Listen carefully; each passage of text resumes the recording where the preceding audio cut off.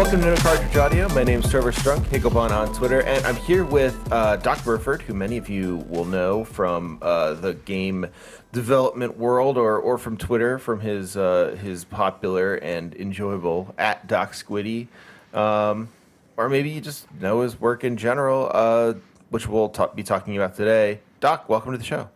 Thanks for having me. Yeah, of course.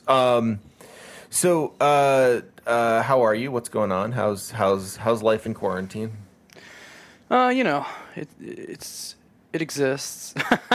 That's more than a lot of people say. Actually, that's pretty. That's bold. It's like a very, very strong positive. I made a mistake of kind of moving away from family and friends, and so I have absolutely no contact with pretty much anyone at all, except for the delivery drivers who just refuse to do no contact deliveries. But I have Discord streaming, so pretty much every night I and a bunch of friends hang out and we stream games to each other. Sometimes we're playing them, sometimes it's like a book club where we're all watching a game happen. That's what I'm doing with Phoenix Wright right now. I'm playing Phoenix Wright and they're giving me hints and making fun of me for being a bad detective. That's a great way to do that kind of like visual novel-ish kind of game. That's how we got through all of the Danganronpas, was one of my friends playing it and us trying to solve the crimes. And did you solve the crimes? Unfortunately, yes. And now the series is over. Yeah, that's always the problem with beating a series that you enjoy. It does end. Although I wouldn't be surprised if Danganronpa surprised you with more which wouldn't be much of a surprise at all, I guess. It gave you more down the line. I mean, that's such it's been so big. So let me ask, like, your current output as a dev is not visual novels, though. You've been doing no. You have a space exploration salvage game. Yeah, Hard Space. Writing on. Yeah, they. I was at GDC last year, accepting an award for Paratopic, which was the horror game that I directed, and my friend Rory McGuire, who's the chief creative officer there, he calls me and he goes, "Hey, my cat died, so I have to go home, but I want to show you something before I go. Can you make it over to see this game?" And I just got out of the Destiny Shaxx talk, and I was going to go see another Destiny talk, and I was like, I think I got time, I can make it. So I run over there, he pulls out his laptop and he's like, "Hey, I want you to see what I'm working on next." And of course, me being a fan of Blackbird, because they'd made Deserts of Karak, which is a really cool strategy game, I was really excited. Game. I don't remember why I know that game, but that game is familiar to me. It is a Homeworld prequel. Okay.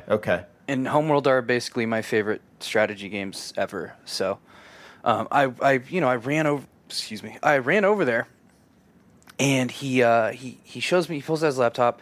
He's like, "I need you to wear headphones." I'm like, "Okay." Puts on headphones, and I watch what ended up becoming the opening cutscene for that game. It's got like the Miner's Prayer, but adapted for space. And I took my headphones off, and I looked at him. I said something like, "I got to work on this." And he's like, "Yeah, that's why I'm showing it to you. Can you send me like your 10 best articles?" And I'm like, "Not my fiction writing?" He's like, "Yeah, just send me your articles." So I sent him a bunch of articles that I'd written over the years at Kotaku, IGN, US Gamer, all these websites that I'd done work for, and I sent him that list, and then I heard nothing back for a while. So I started working on my next game, which is called Adios. It's a game about a pig farmer who's decided he no longer wants to dispose of bodies for the mob. And I am just kind of minding my own business around, I think, late July. And he writes me and he goes, "Hey, I want to do a paid writing test." And I mean, even most people don't do paid writing tests. I mean, I'd say yes. Yeah, right? Paid writing test. It's like, I'm getting work for just doing at least a test. Sure, why not? Or money, so it's like, why not? Absolutely. But also, I mean, I was like, oh, are we still on? I'm excited now. So I wrote this... I answered a series of questions. They were like, "What's the moon like?" And I was like, "Oh, okay. So the moon in this world, I imagine it's like," and I went into hard sci-fi and kind of explained how launching shit from Earth orbit is really hard because of how big Earth is. So it makes sense that you might use the moon as a staging ground. So I wrote about that.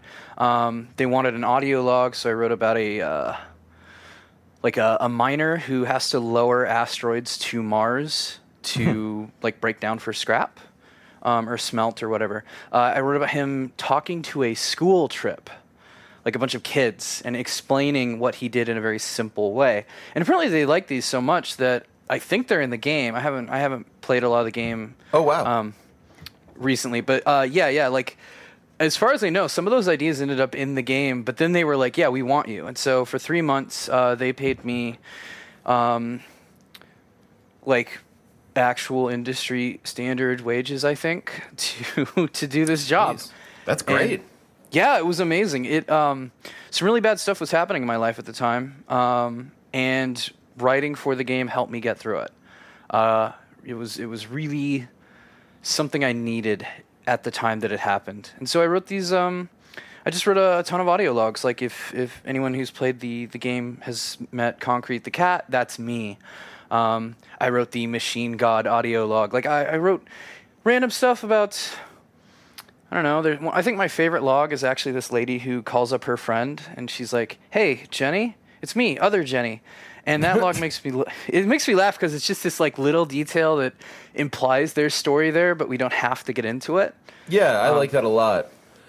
That's what I was trying to do, right? Humans in space, like real people that you give a shit about.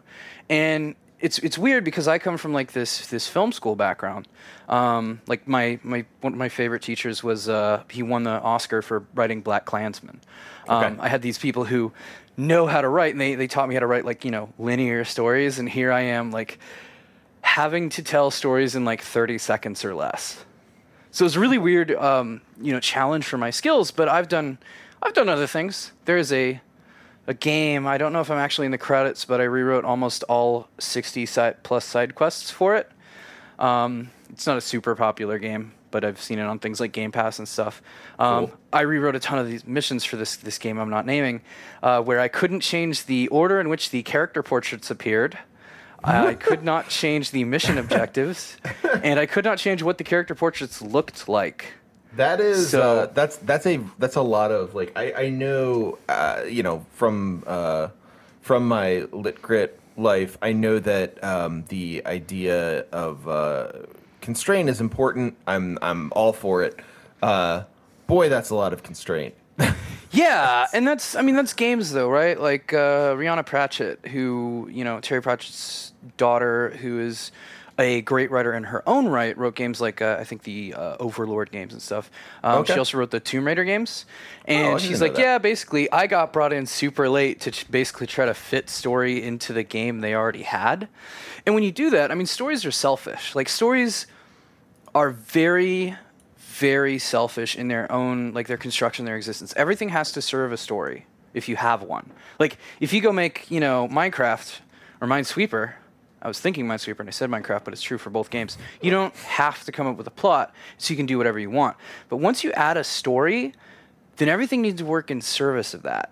And games, because they come from people who don't value story, like even the most quote unquote, story-driven studios out there don't really value storytelling as like an art form. I'm looking at Naughty Dog here as I say this. I can get into that in a bit, but because they don't, they end up doing things like Uncharted 3, where you had them building all these set pieces and then trying to get Amy Hennig to, who's a wonderful writer, best writer that Naughty Dog's ever had. They tried to get her to, fit a story in there. And that's not how you shouldn't do that. Somebody complained to me about her and said, yeah, the problem with Amy Hennig is she likes to like go off, write the story, and bring it to you and like hand it to you and say, this is the story. And I'm like, yeah, that's how you write stories.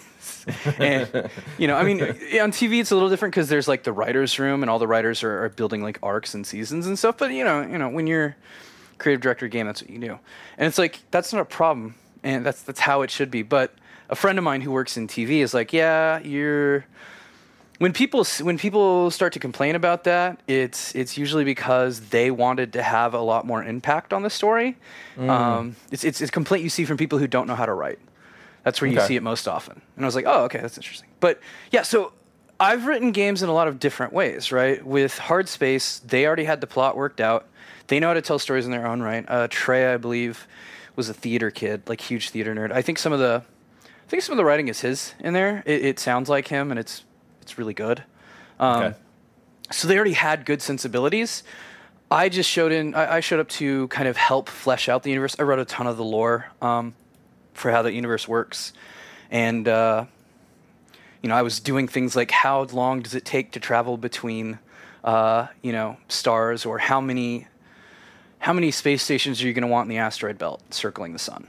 Just Right. weird things like that, right? And then I'm factoring that into the storytelling, because I'm thinking about, when somebody says they're leaving Earth to get to one of the later planets in the game that hasn't been announced, how long does that take? What is that trip like?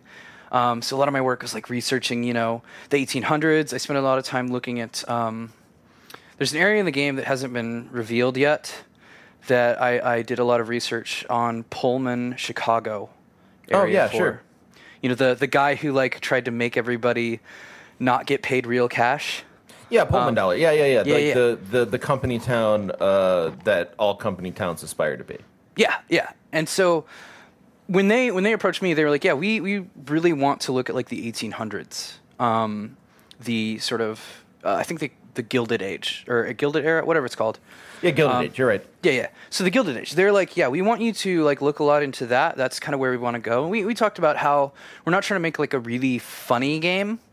We actually, in one of our conversations, were like, yeah, we don't want to make a game that's like a parody the way that other games are. We want to make a game it was like, it can still be funny because people should enjoy the game, but like we want to make a game that's kind of, what's it like to be in this space?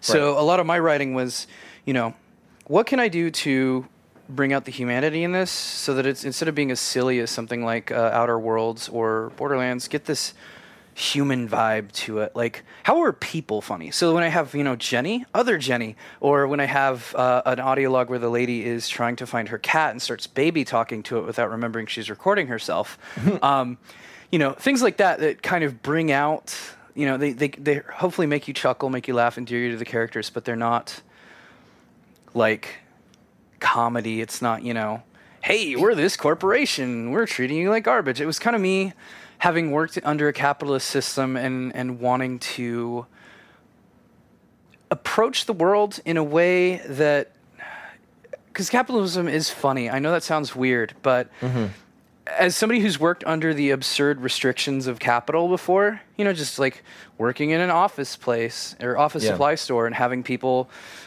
just pull absolutely stupid things, like rewarding us with a pizza party for busting our asses or something. It's... I wanted to kind of get across how kind of helplessly funny that can feel at times. Yeah.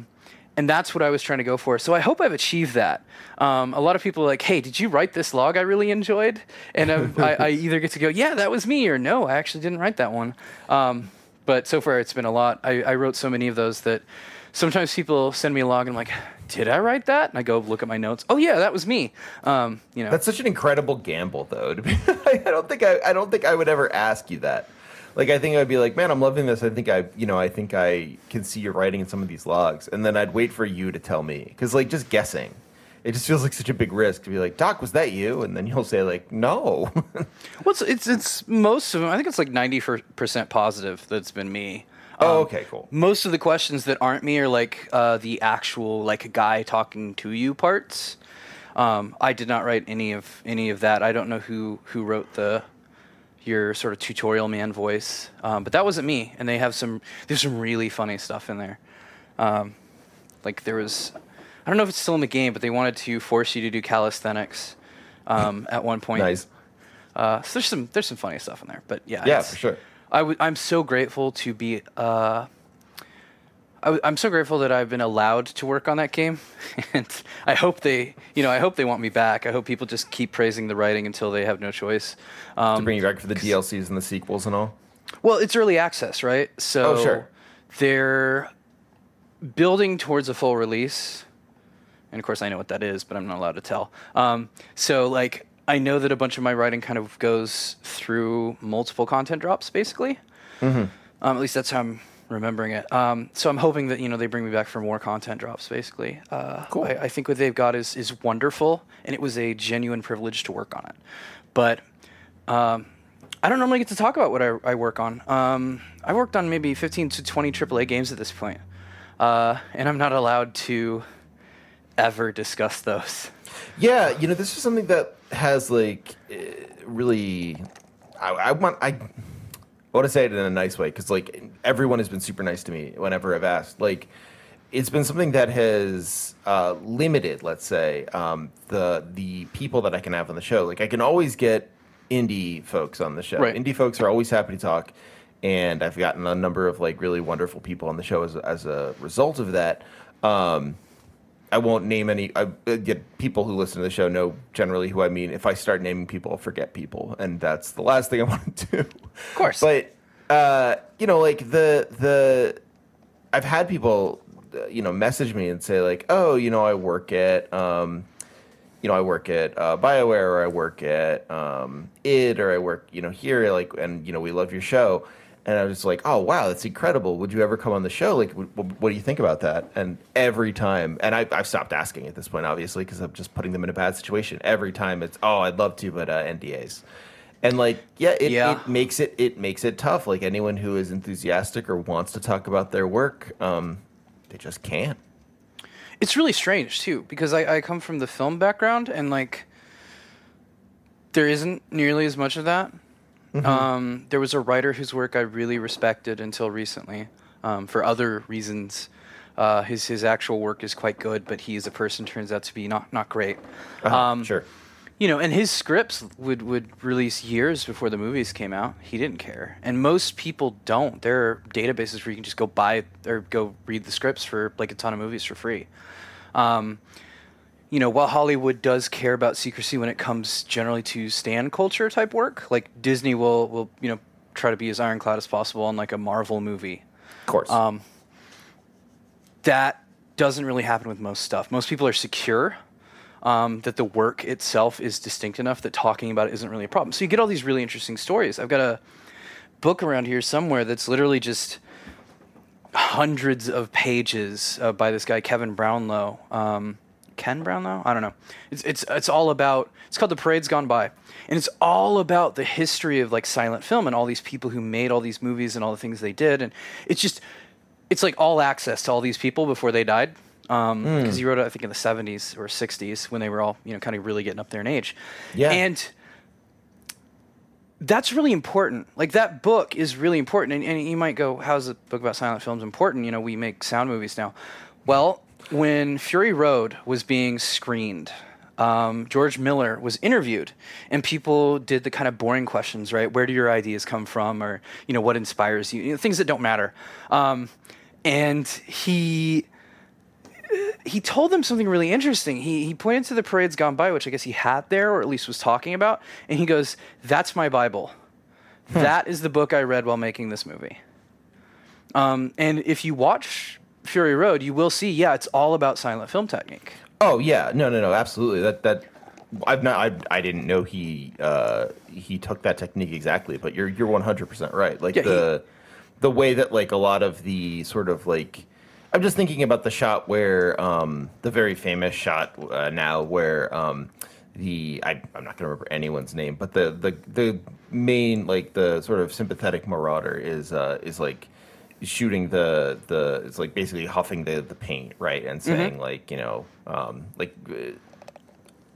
God, it's been so long since I've seen Fury Road, but yeah, he's huffing that paint and getting himself amped up to essentially kill himself to try and get Max and the people who are running away.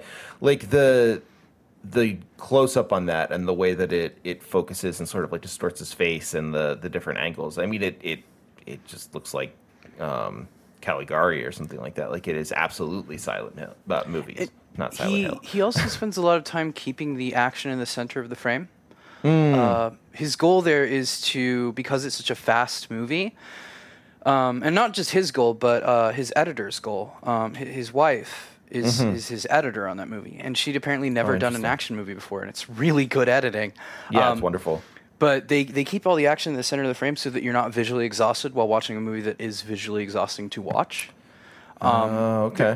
There's a lot of like really clever techniques like that. And so because they have all this access to history, they are capable of building upon what came before. And in games, we have a tendency to forget. We have a tendency to kind of pretend good things didn't happen. An example of this is back in, this year, right? Last of Us 2 comes out, and there's some guy, and he goes, this is like Schindler's List. Like, finally, people are going to take games seriously. And the funny thing is, people said the same thing when The Last of Us came out. They said it when Uncharted 4 came out. They said it when Uncharted 3 came out. They said it when Uncharted 2 came out. It is a cynical statement designed to get people excited about the game and to give it credit that it does not deserve. Right. That is a game that appeals to the kind of gamer who isn't a student of games, but someone who buys Funko Pops and then gets mad at people online because they don't have a collection of Funko Pops that's as big, right? We like to talk casual and hardcore, but there's really casual, hardcore, and consumer. And the consumer is the person who thinks that their expertise sort of begins and ends at how much money they've spent on games. Right, yeah. I bought a PlayStation. I have 1,000 trophies, so I'm a really good gamer. It's the kind of person who is the get good scrub thing appeals to them, right? It's also the person who perpetuates the our games art discourse. That's not really a question. Like, the actual question is, why aren't games taken seriously by the culture at large, right? When will my mom and dad finally acknowledge that my hobby makes me a legitimate person? Or, when can I go to school and take classes on video games? I want to play Super Mario Brothers 3 in a, Intro to Games 101 class, right? That's what they want. And they're constantly kind of, why am I not legitimate yet? So you have these certain developers, a lot of people in the upper 90s range of game scores will send their PR departments to various games websites and kind of harass them. A lot of people think paid reviews are a thing, and they're not. But you can have, in Vice, or I think it was Waypoint, but now it's Vice Gaming. They talked about this a little bit. After Rob there, who's a great editor, he edited some of my pieces. After Rob wrote his honest feelings about The Last of Us, Sony PR kind of came to him and was like, but don't you see how important that game is? When I wrote about Prestige games last year, someone from Naughty Dog and someone from Sony Santa Monica came to me. And the Santa Monica guy basically went, yeah, you're right. Like, you're basically right. And I appreciate his honesty and forthrightness. And I think the people at Santa Monica are kind of real fucking pros and they know what they're doing. And, like, I don't love the God of War game because it's got the generic loot system, the 3, skill tier system. It's the dad and the boy on a journey. It's very, video games. But, it's a really well-made game. And I appreciate the frankness. The Naughty Dog guy, though, he comes to me and he goes, I used to be like you. I used to think that Naughty Dog didn't make great games. But as I got a job here, I started to realize that what we're making is like, I don't think he used the word important, but that was where he was coming from. Like, the idea that Naughty Dog makes games that really mean something. And like, having just this year, having played a game that means nothing. I mean, there's no value in The Last of Us 2 at all as a work of art. It has none. It is just bland pop art. It is a Marvel movie of a video game. It's just I despise that game for a lot of reasons I could get into, but that'd be a whole different podcast. I don't want him to have to make you do that. That's like, hey, I'm 7,000 words into my essay on it. Okay. Well, you know what we'll do? I'll just I will promote that when it comes. Okay, that'd be great. I mean, only if I you would enjoy have it. anyway. Don't worry. Yeah. But yeah, no, it's interesting, right? Because like there's this problem where I was talking about this with Dialessia, and or Dialessina, sorry. Where she was saying, one of the things that people get angry about her with is, she's not being nice to the people that you have to be nice to in order to make it in games writing. And, that, again, like, it's one of those things where it's like, sure, it sounds like you're being, overly tough or something like that. Or like, you think you're Hunter S. Thompson or something. What get off your high horse. But it's true. And there are people like that. Yeah, there sure. are people like that. But it's I've had critics like that to me. One guy was like, "Oh, these guys are just ripping off Silent Hill," and here, this is me giving up my gamer card. I've never actually played more than 2 minutes of Silent Hill. Like, I watched the first cutscene, I got out in the street, and I went, "This isn't dual analog. I'm gonna play this later," and quit it. And I haven't touched it since. I think it's funny because that vision of how gaming history works, right? Where Paratopic is like Silent Hill, or The Last of Us 2 is distinct from The Last of Us 1, despite the fact that they're the same game that deserve the same accolades. This is it's basically just list making, where you're like, well, this happened previously, or this happened first, or this happened last, or whatever, right? It's not, you're not actually asking what do these games have in common, or how are these games similar? The question is always okay, so when did the trope of being in an unfamiliar place start? It's just a very boring way of understanding how I think how games work. The consumer thing, right? Yeah. It is where I've played all these games, right? It's why so much bad criticism I've read, 90% of everything is crap. That's, Sturgeon's Law or whatever, right? I think it's his. Everything, there's a lot more bad stuff than good, but most games criticism, and I did this too back in the day. I still do it now, but I deploy it better. It always is I grew up with games, and I know a lot about how games work, and it's all basically my consumption grants me authority. And sure. I used to do that too when I was a bad writer, and then I kind of learned that's not actually interesting. It's how a person who doesn't understand video games writes.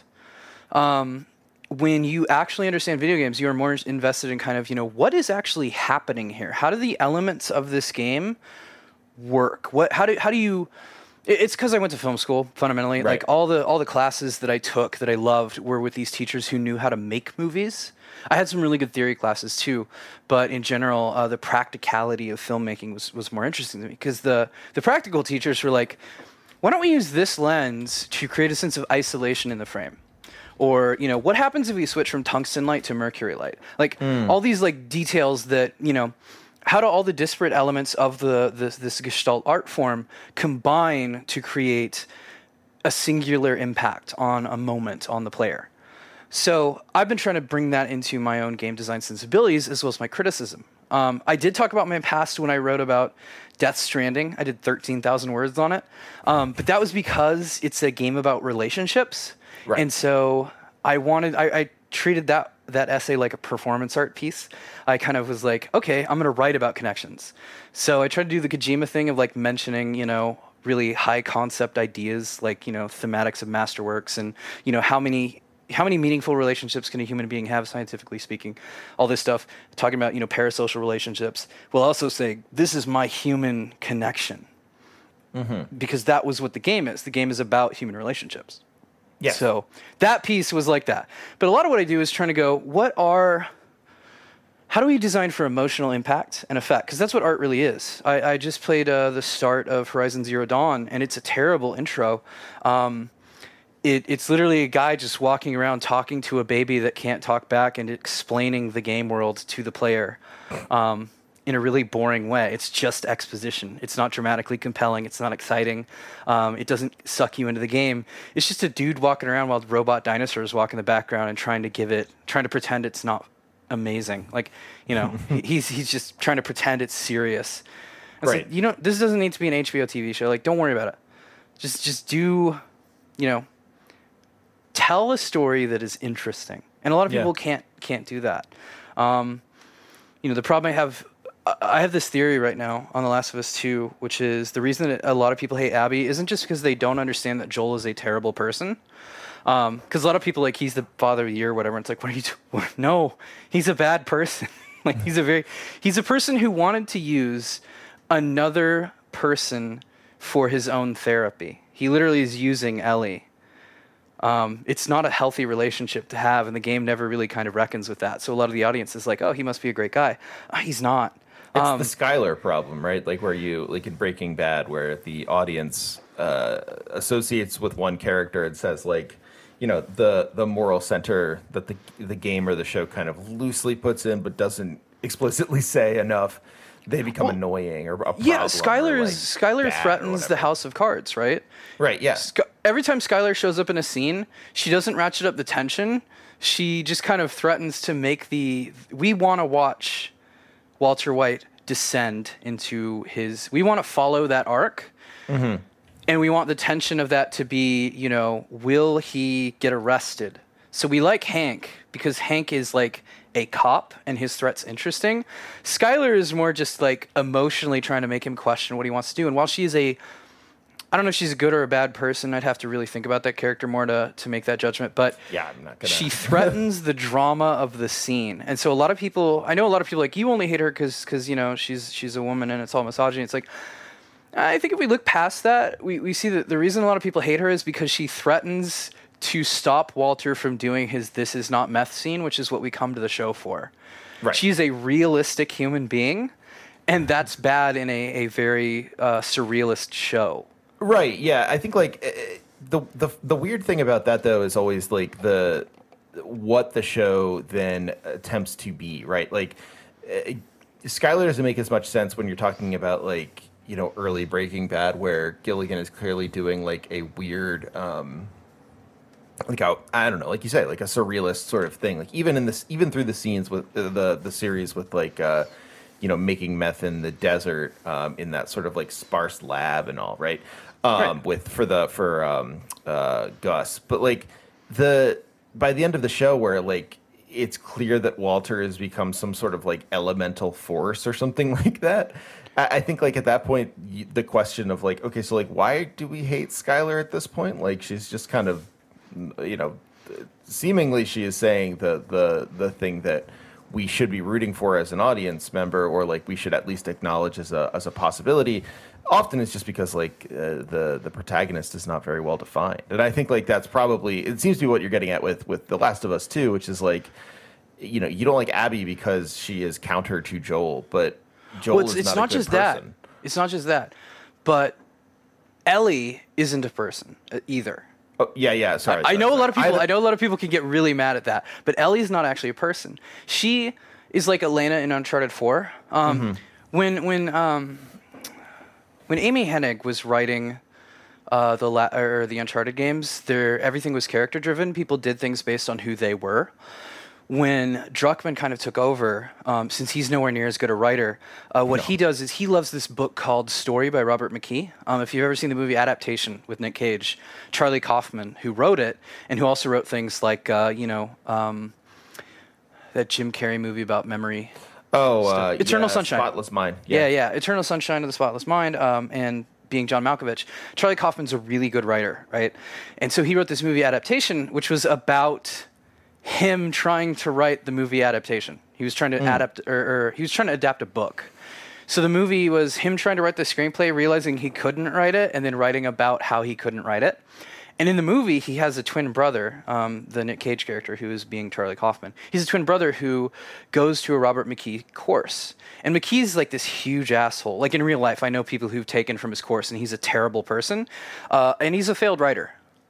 While his book is wildly successful, How to Succeed, it's kind of got the Donald Trump thing of like, if you're wanting to learn how to run a business, you don't want to read his memoir. It's not going to teach you anything useful. But a lot of people, especially people who don't understand storytelling, love the book because it seems to offer a clear path to success. So Ellie isn't a person because she does things based on the plot demands. When I was playing Uncharted 4 just a couple days ago, Elena shows up in a scene randomly in the apartment, and it happened in that moment because we just had Nate was stressed because his brother was in danger. Then they had a victory and a moment of happiness. And so then we needed, because the plot demanded it, we needed to have a moment where Nathan is depressed again. So Elena shows up and she's basically like, I can't believe you're going on adventures. You lied to me. And it's like, it's weird that Nathan lied to her. It's weird that she's not like she normally is. In every other game, she's like, I can't believe you're having an adventure without me. Like, take me with you. Right. I love adventures. That's how she's always been. And in this one, she's just like, only there. She literally says, I've got a flight to catch, and leaves. She's like only there to set up the emotional, like, make Nathan feel bad for a minute. It's not really interesting. And so my buddy Phil, who was streaming with me, he goes, this would be a lot more interesting if like Nathan had almost died, and then the reason, like, then we had a reason, right? Like, if he'd almost died on an adventure, and so she was like, don't go on adventures, you might die and I might lose you, and I don't want that. And I was talking with him about it. I was like, it would be really cool if Nathan had been, like if Nathan got shot and did almost die and she had to save him, or whatever, like pull him out of that. And so her worry and her fear is, what we just said, like if she's afraid of him being hurt and that's what she wants, we can give him a competing want that is equally valid, which is because I got shot, I didn't get to have my one last job. And now I need that. That is an emotional need that I, Nathan Drake, need. But we don't have that in this game. Instead, we have a brother who's like, just shoved in for no reason. We have all these plot demands that occur because a story formula in a very successful book written by a con man said it needed to happen there. Right. And then Uncharted or The Last of Us 2 comes along, it does the same thing. Ellie makes decisions because that's what the plot wants. For instance, she kills like 500 people throughout the game. She wants revenge. It's very clear, all this is, she claims, I'm doing it for Tommy, but she wants revenge. Like the game makes it clear. And then after one specific kill, she then goes back and cries, and suddenly she's sad and vulnerable and open because that's where the arc needs to go if you want to fit within this blueprint. Right. But it doesn't make sense based on all the other killings that she did, where she just kind of mercilessly snapped necks. The game doesn't deal with the idea of like her, but it goes through this plot and then it stops. It stops halfway through the game. And it takes us back to Abby. And then Abby has every single emotional beat that Ellie also had. Like literally everything Ellie did, Abby also does. And the game wants to be like, see, it's cinematic parallels. It's, opposites. They're the two sides of the same coin. It's kind of like thinking that's profound, but it doesn't really know why it's profound, and it's not. It's just kind of, wouldn't that be cool? And as a result, you who have emotionally already taken this journey are like, yeah, I just did this. And even when you don't recognize it, there's a part of your drive, your internal motivation that's like, this isn't surprising and I no longer want to know what happens next. So you have a lot of people who don't just hate Abby because she killed Joel. They hate Abby because when they played Abby, Abby bored them and they didn't know why. They saw the ideas at play. Oh, they're parallels. And they thought that was good, but they didn't actually realize the emotional impact of that is lost. There's no value to Abby's story. And I would have made the entire game, like if Sony brought me in as a consultant and were like, how would we, how do you make this better? Doc, please help us. We're dying. Yeah. I would have said, cut all of the Ellie story completely. Mm-hmm. Just make it Abby. Because Abby is a better person.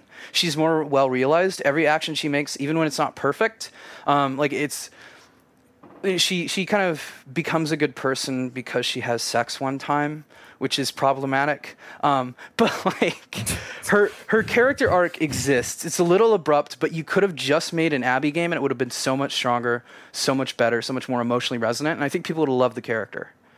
Yeah. It also would have been a braver choice artistically.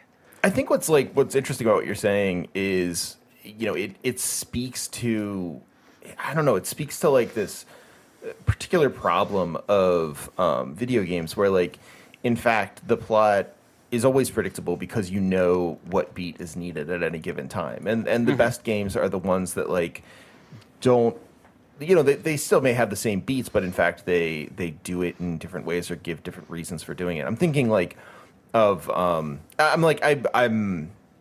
as critical of Kojima as I am a fan. So like it's a little bit of both for me at all times. If anyone looked at my review of Death Stranding, like I feel like, I don't know, that was the one review I ever wrote that an editor said, and it was a junior editor and I got annoyed and it was a whole thing, but not a whole thing, but like briefly a thing, where they said, I don't think you've earned the right to say this about this game. Like I had some critical things to say about Death Stranding, and I had some good things to say about Death Stranding, but I think like thinking about Metal Gear Solid 2, which I legitimately think is a well written and fun and interesting game, the way it's put together. And I haven't played it yet. I'm actually intending to fairly soon. So have you played Metal Gear Solid?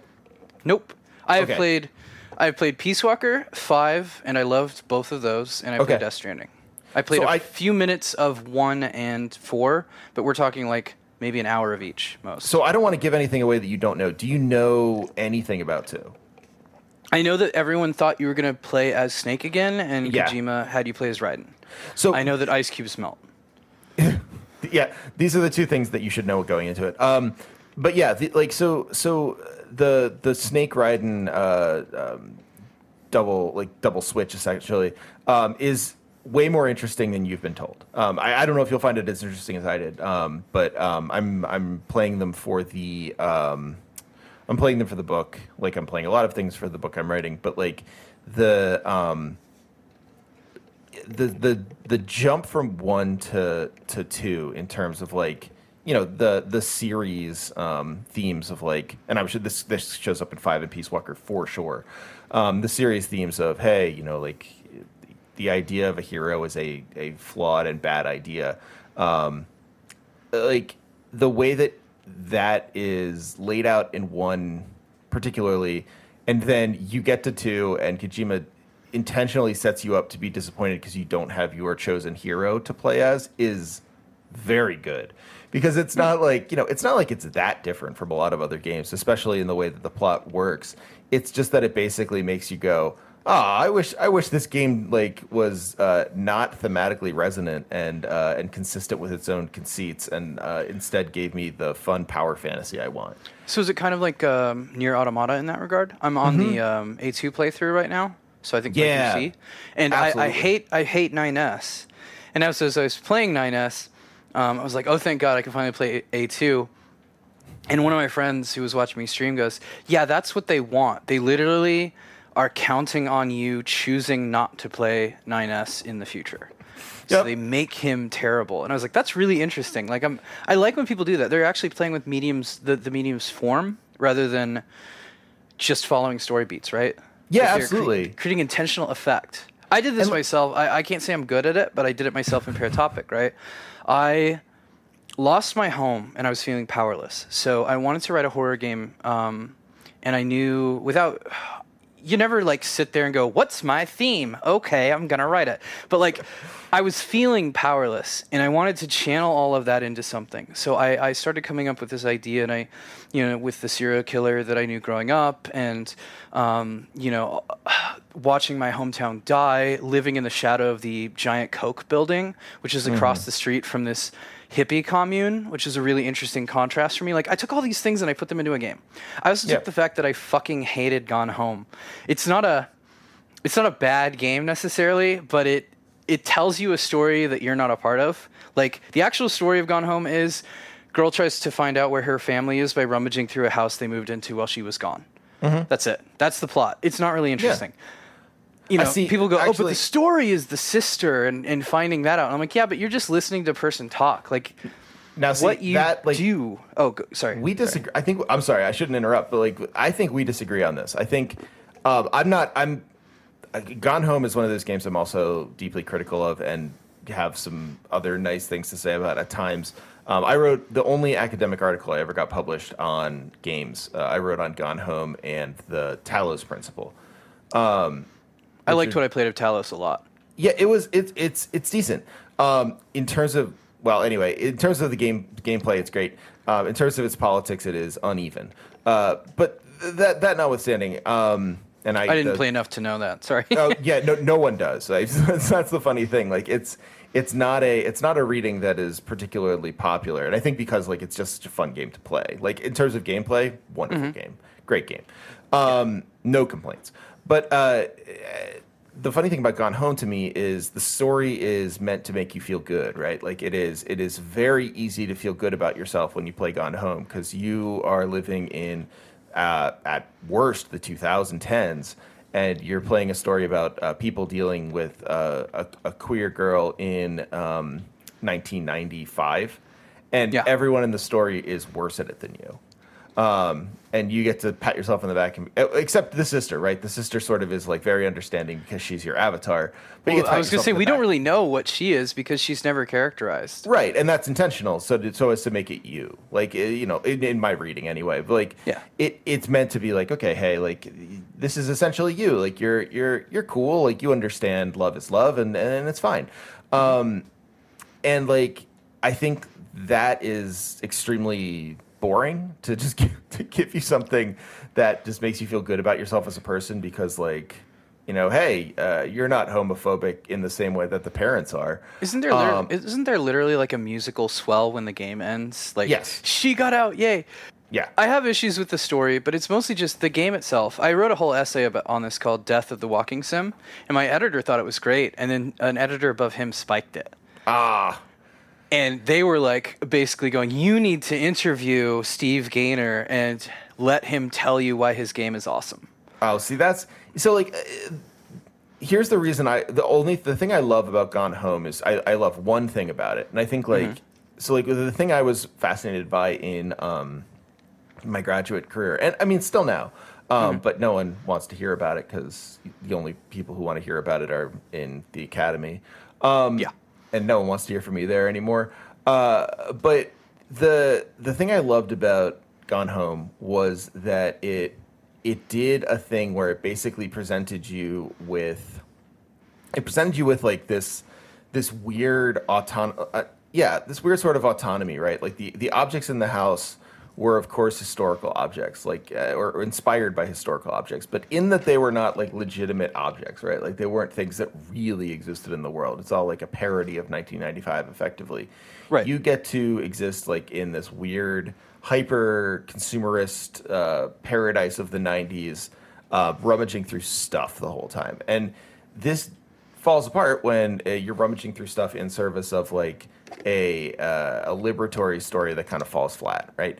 But at the end of the game, when you can click through and be in the house and just throw stuff around in the house, and like you're disconnected from the story, it's not about you, but you're just at some strange person's house throwing shit around. Right. And you can actually rifle through the stuff, and it's just a land of pure commodity. I think that's brilliant. And I know, like, I'm not so deluded and self-centered to assume that that's what the creators of Gone Home meant or wanted. But intentionally or otherwise, they created this really wonderful little moment of capitalist alienation in art. And it has like literally, it could have nothing less to do with the actual story. And that's kind of my point, right? I sat there and I played the game and I went, I hate this. And the reason that I hate this is it's making the assumption that the story happens out there and what I'm doing doesn't really relate to that. It's the same problem that I have with, you have a like gameplay cutscene. You know that meme from like 2013 that was like games in 1993 versus games now, and it shows E1 M6 from Doom and then just a MS Paint drawing of a level from modern games, which is 7 years old at this point.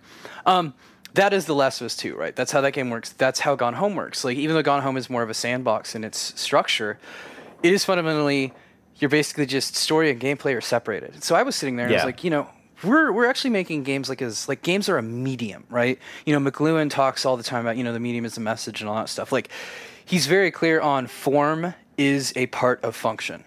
Mm-hmm. And so I'm sitting there and I'm like, okay, well, what I learned in film school is like one of the first things you need to do is this story right for a movie? Can I tell this in my 90-minute runtime? Right. If I can't, should it be a movie? Is it really a novel? Is it really a comic? Is it really like what medium does the story demand? And how do we adapt works between media, transforming them to fit the media they're in? Like, because you can't just a true adaptation of like Ulysses as a movie is going to be just someone filming each page turning. You can't really adapt House of Leaves into an Amazon TV show. It would be something fundamentally different, right? Because actually doing that? That sounds like something that sounds like something they would do, right? And a lot of people would watch that and go, "This isn't like the book at all." It's like, well, yeah, the book literally will have you turning pages until there's one word on it that says like "run" or whatever, to create effect. Yeah. And that's what you're doing. Every time you make something in a medium, you are intentionally creating effect. So when I did Paratopic, I knew there were very specific things I wanted to do. one of my collaborators in the project really wanted to kind of, I would say, fuck with the audience. So they wanted 25 minutes of uninterrupted driving, which I was like, no, that doesn't really capture that captures like a sense of annoyance, and that emotionally isn't right for what the scene we're trying to do. So they ended up getting a lot more driving in the game than I would have liked. That's the scene that I can definitely not take any credit for. I can see the approach though, right? Because like there's artistic merit to the decision. It was how that scene didn't actually fit the plot that I found myself disagreeing with. Fair enough. It'd kind of be like having a dance number in the middle of, Alien. Like, it'd be like tonally very weird. There would be friction there. Like, you wouldn't have fun at that point. Like, you have to have a series of, everything needs to fit within the work. It needs to work to make the work, what it is. There's a reason that the musical number in Blazing Saddles works, right? They do the whole Busby Berkeley musical thing because it works so well. It fits what they're going for. Right. Yeah. I think the other thing is to say, like, this is. I feel like the arguments around the term dialectics have become so dumb. But the one thing that actually really works when you talk about dialectics is, like, you can say this is the dialectic of form and content, where if you think you're doing content without doing form, or you think you're doing form without doing content, you are incorrect, despite how opposite they may look. And like, right. I think the argument there in saying, like, yeah, like, I think this idea is cool, maybe it fits in our game, versus I think this idea is cool, is it part of the story I'm trying to tell? That's something that indies and AAA studios have a very hard time with. Yep. So the other scene my partner did, I think really did fit, which is the elevator scene where you just stand there waiting for an elevator to arrive, because that actually creates tension. And then we create that release, that really cute, like, walking out of the elevator. Like, that, she did a really good job with that scene. It's a very good scene. I did a lot of the other scenes in the game. One of them was shooting the guy, right? Yeah. The reason that I laid out, and when I say did, I mean our arrangement on the game was essentially that she was going to build the whole episode 1, and then it turned up that was just the whole game. Sure. We never got to see episodes 4 through 2 through 5. Kind of that's all classic problem. Yeah. Yeah. So I designed a lot of the scenes in that game, but she built them, and she did a really good job. And one of the things that I laid out for the kill scene was, the reason I came up with that scene is, normally I try to make a work entirely internally consistent, like I'm doing it because that's what the characters would do. I try not to comment, but I had seen all these people go, walking sims are good because they're about content, like they're about subjects that aren't commonly seen in games. And I was like, fine, you know what? I'm gonna make a walking sim where you have to kill somebody, because for me, this game is perversely funny. I mean, like, when I give the false choice of all the false dialogue choices, right?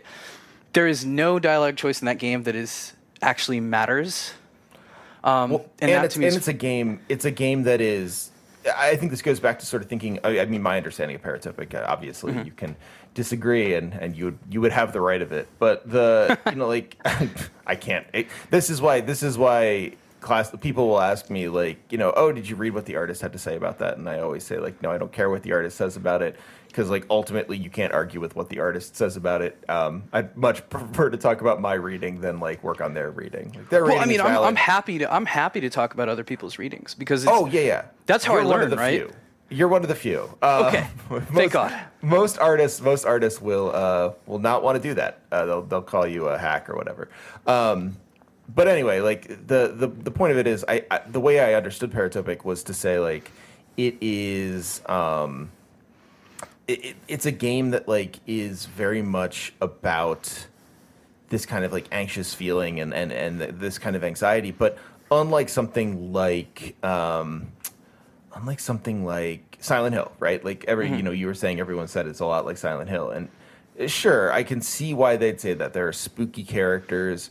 There are sort of, like, scares that come from the terror of the thing in front of you and its appearance.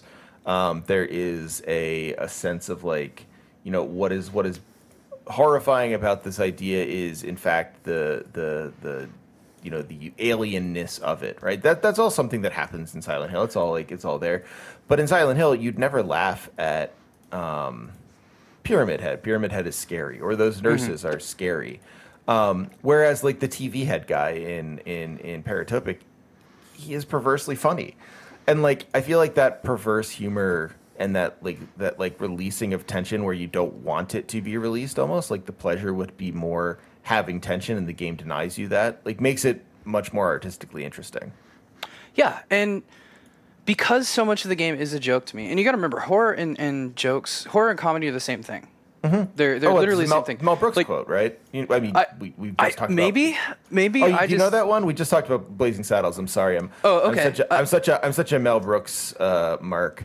But Mel Brooks says like, he uses tragedy, but it's horror and tragedy are also the same thing. But but I would say, I don't know, maybe I'm wrong. But he says, comedy is, tragedy is me cutting my finger.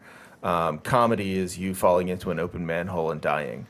And I have heard that. You're right. Yeah, that's really good. For me, it was just comedy is right setup and punchline, right? Mm-hmm. Horror is literally just terror and then horror. I actually wrote a video essay on this years ago, and some guy got really mad at me because people use the terms wrong. They love to think that, they're like, oh, I love horror games, but I don't like jump scares. What I really like is the creeping sense of dread. And it's like, yeah, that's terror. That's literally what terror means, definitionally. Mm-hmm. And if you read Stephen King or you read anyone who's ever talked about horror theory, that's what they all say. Like, there's terror, and it leads up to horror, which is the punctuation, just like the punchline in a joke. So it's like saying I love things that are funny, but I don't like punchlines. Yeah, it's exactly that. It's like no one wants to actually hear the story of the aristocrats without the aristocrats' punchline, because that whole joke is all that perversity ends with the punchline, the aristocrats, the non sequitur, or in some cases the satire. Depending on who's telling the joke. It's not. You don't just say a bunch of perverse shit and just leave it at that. There's no point. It's pointless. That's not how the aristocrats as a joke functions. Oh yeah. So when we do horror, it wouldn't it's be the same funny. way. Yeah. It would just be like perversity. At that point, you're writing like Salo. Like, okay, thanks. Yeah, and Salo is not funny. Like Salo is very, very clearly not funny. Yep. So with Paratopic, I wrote several drafts of scenes where basically I know what the entire linear sequence of events is, and if you had got the rest of the plot, you would have kind of, because it was a detective game, you would have kind of worked a lot of it out. Somebody on the Steam comments got it right. There's one guy who actually worked out the entire plot. He gets it, and I that was so validating. But maybe the first and only time I've ever heard a games creator say, I went on the Steam forums and there was something very validating there. I think you might be right. But I know what the linear events are. I worked really hard, especially with our sound designer on that. We kind of laid out like how the world worked and stuff. Admittedly, a lot of the work got done before we started working together. But very early on, I knew I want to make a game about a walking sim that pokes fun at the, walking sims are pure and good. And I want to make a game that deals with the walking sim by making the story that is occurring the story that you are having. I don't want to do the, Dear Esther, like, it's just the story is you walking and the plot you're hearing is completely different. And while they're emotionally maybe related, they're not really. I want what you do to be the plot. Those are the same thing for me. Right. But I'm one of those people who believes that you are the protagonist when you're playing the game. Mm-hmm. I don't think when somebody like writes a story, if they write a story where it's like Julius Caesar's like best bud, and they write an entire story about that guy's the protagonist. Julius Caesar might be the important person in the room, but that person is the protagonist. The point of view character for me is always the same as the protagonist. Mm-hmm. Because it is their story. It's their reaction to the events happening to them. So in games, I'm the same way. What you are doing should be the plot. So I wrote a plot about, a girl gets killed by a monster in a forest, and her death is exploited. And that results in these videotapes that can mutate whoever watches them. Okay. That's at the core. That is what is happening, right? And I then put the scenes. I worked with we worked together to do this, to put the scenes in an order that created emotional effect. And, of course, if I'd had total Final Control cut, I would have had a slightly different order. But I mean, I think that's true of every project. Like, name a band, right, that isn't like, well, I would have done it a little bit differently. I mean, even Rage Against the Machine broke up, and like Zach De La Rocha and Tom Morello are both, incredibly political dudes who seem to have the same, they seem to share the same political sentiments, but they still aren't entirely capable of working together, right? So like different people are going to have different things. But what we came up with, the compromise that, we came up with was this game where the scenes work together. It's not just like a plot thing, and it's not just we're not just being out of order to be cool or confusing. It's literally they work together to build emotional arcs through the plot, like through the player experience. So if you put the scenes, if you reorder the scenes into chronological order, you'd have a very different emotional impact. And that might not necessarily be the right one. So being out of order is like a very specific choice that's not about just, we're not trying to like copy Tarantino and be weird or something. It's not just trying to be clever. It's like literally they exist because one scene leads into another scene. You're driving and then boom, cut, and you're in the gas station. Right. They're designed for effect. And so when we had the kill sequence, I told them that what I really wanted was for the gun to feel horrifying. Like most, in most time anyone argues with me about horror, I say horror is better with weapons, and they get really mad at me. And they're like, doesn't that empower you? So I was like, okay, I'm going to give you so much power you're afraid of it. You're going to like fucking destroy this guy when you pull the trigger. That is the goal that I want. So I said, like, it needs to be shocking. It needs to be like horrifying. You should be afraid of the thing in your hand. Right, yeah. Because that's what I want, right? Is this very much like it's like Videodrome. I haven't seen that. Oh, it's a great scene. I mean, it's very famous. It's Cronenberg, right? Yeah, you'd really like it, I think. Yeah, somebody told me about it while we were working on Paratopic, and I was like, well, then I definitely shouldn't watch it because I don't want it to influence me. I can totally understand that. It's the same reason I got really annoyed when everybody says like you're Lynchian. It's like I'm making a game about knowing a serial killer and losing my home and what that feels like. Like I don't want. Is that Lynchian in some way? Yeah.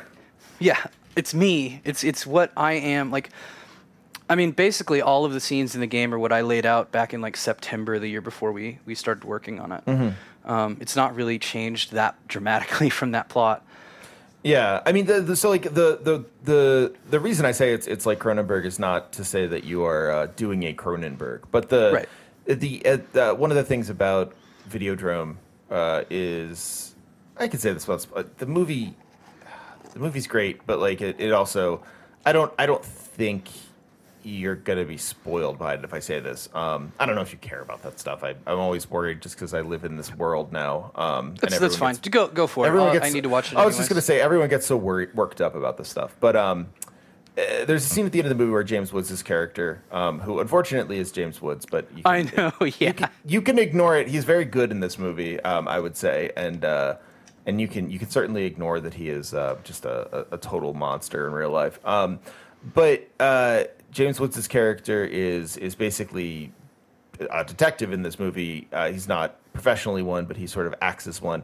And at the end of the movie, he has become like just as much, new terrifying flesh, like hail the new flesh is what he says, and as man. And the last scene when he has to kill sort of this recurring person that's come up kind of in a Dashiell Hammett kind of Mr. X sort of way, he pulls a gun from his chest, which has like become a sort of like VCR cassette tape sort of thing, and he just pulls it out, and it is a gun, but it's also the flesh in his hand, and like it's attached to him.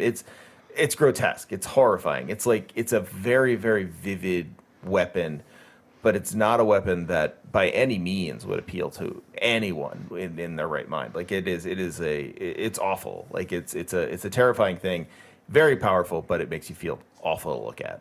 Yep. And that was sort of my feeling in Paratopic too, especially in the shooting scene. I think you definitely conveyed that. Like the scene feels very much like I don't want I don't want to do this. Like I don't like this. But That's I what we will do saw it in a lot of anyway. the YouTube playthroughs. Like anyone who streamed it or played it, like did a video about it, they always get to that moment and they pull the trigger and like, oh my god. And that's not just that's like I laid out the spec there, which is cool, but that's also I remember when Jess brought it to me and she was like, look what I did, and I was like, holy shit, that's way better than I was hoping for, right? It's the same when here's the what's the word? Like here's the sound for it, and it feels really powerful, right? Like that was, we all worked for the same goal. I always worry that when I say like I set out this intention, like I can't always tell you what my collaborators were thinking. Right. So sure. I don't want to speak for them, but they did a good job. I want to praise what they did there, but like I know that what I laid out, what I wanted was, I want you to be afraid of the gun in your hands, and I want it to. For me, it's this perverse sense of humor, right? Like because somebody tells you, "Oh, walking sims are good because you don't do violence." All right, here's a walking sim where you shoot somebody, and then you get killed. Like when I laid out the verbs, Right. it was like, kill, be killed, drive a car, talk to people. Because one thing that walking sims don't do You don't talk to is people. you don't engage. Like there's no social aspect to it. And that's why I always I don't like I resent the idea that subject matter is what makes a game good, but like. If art is so much about connecting with other human beings, when you have games that are kind of, what's the word, like solipsistic almost, where Yeah. you're the only person that exists. That's a good way of actually putting it for walking simulators. I think Yeah, there's walking there's a very sims lose clear their value. solipsism. Yeah. Yeah, and so I was like, I want more than that. And so you talk, you're at a gas station. You talk to a guy who is not that bright. Like I love that character. That character is great. And he loves his home. He loves his home. Like when you're like, yeah, I'm looking for work, because your character is a smuggler who doesn't want to be. He's not, it's not by choice. And he's like, yeah, I wish I could just get a job in some shit ass town and like not have to worry about the world around me. The guy's like he's like, yeah, I love living here basically. And he's like, but there's not much work. And that's that's me directly trying to kind of represent where I was at, where I'd lost my home because jobs had dried up. All the consulting work I was doing, like. There was just less AAA looking for that consulting work as far as I know. And so I wasn't getting a lot of gigs. And so things like that, the opportunities for me in Kansas to make video games are minimal. So I wanted to capture that, like that sensation. That was what I was going for with that character is he loves his home, but he also recognizes that there's no future here. The power company is Boeing for me. Or in a way, Koch Industries, the way that we used to have an oil refinery south of my house. Okay. And it's been torn down over the years, and now it's just this big empty space next to a grain elevator that got half demolished and they gave up. My home is dying. Okay. And so I put that into a game. I really wanted to capture, like in my writing, that is what I was going for. It's just, and then we couldn't afford voice actors, and I have auditory processing issues. Okay. It's like why I fall asleep during lectures or sermons. So it's like, yeah, what if you just can't make out what people are saying? What if it's all like Charlie Brown adults? And of course, Chris took that and tried voice modulation and all this sort of stuff, and ultimately just talked like that. That's great sound engineering work. Hope that Lazzy. it's like shitload more, sound gigs. Yeah. Sure. But that's a whole other thing. Well, can you talk a little bit more? Like one of the things I'm super interested in, and one of the things we talked about. Were you going somewhere? Sorry. With that. Oh, I was just going. What's funny is with that gun. We talked about comedy. Yeah. We go back to the forest where you get killed. We've set up the assumption that the monster is in the forest, but this time you have a gun. Yes. And he's not there. Yeah, that is that really threw me when I was playing it. Yep, that and No, I Don't Like Giant Balls of Twine are my two favorite gags in that game. It's a horror game, but it's really funny. Yeah. For me, at least, that's how I perceive it. Not only because it's making fun of all the things I feel walking sims do wrong, but it's just it has to weave those two to be good, in my opinion. Yeah. No, I would agree. I think most horror games that really succeed have a sense of well, so I'll say it this way.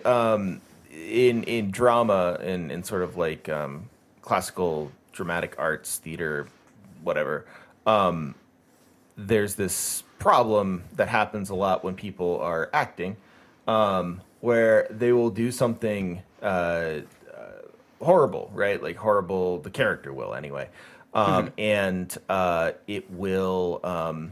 It won't read as horrible, basically. Like it'll read as funny. Like the people will laugh at it because it it's easier to laugh at something like that and sort of like get your humor out. So like the example I always use is one that was told to me, but one that happened. My dad is an actor, and he was playing a role in the play The Changeling at a college he was working at the time. And his character wants a ring off of this body, basically, off of this corpse. And can't get the ring off the finger, so he cuts the finger off instead. Right? It's like a, means to an end sort of thing. And it's a terrible, like horrible thing that this character does. And Dad told me, and I've heard the story from others, like when he did that, the audience laughed every time. They thought it was very funny. And this kind of like tension between like something so awful and unexpected that it is horrifying, and something so awful and unexpected that it's funny, produces some of the best tension. I think you're right. Yeah. Yeah, like it is one of those like troubled human reactions that I think is like, I don't know, very interesting to think about. Doesn't that happen in Indiana Jones? Where doesn't that happen in Indiana Jones where they're doing that car chase in the first movie, and something happens? I can't remember what it is, but Indy and the Nazi driver look at each other and laugh, and then Indy just shoves the guy out of the car. Yeah. I mean, there's a number of, that's like Indiana Jones actually for all of its, contemporary problems where people are like, why is this guy looting, right, et cetera. I'm not saying that that's not worth talking about.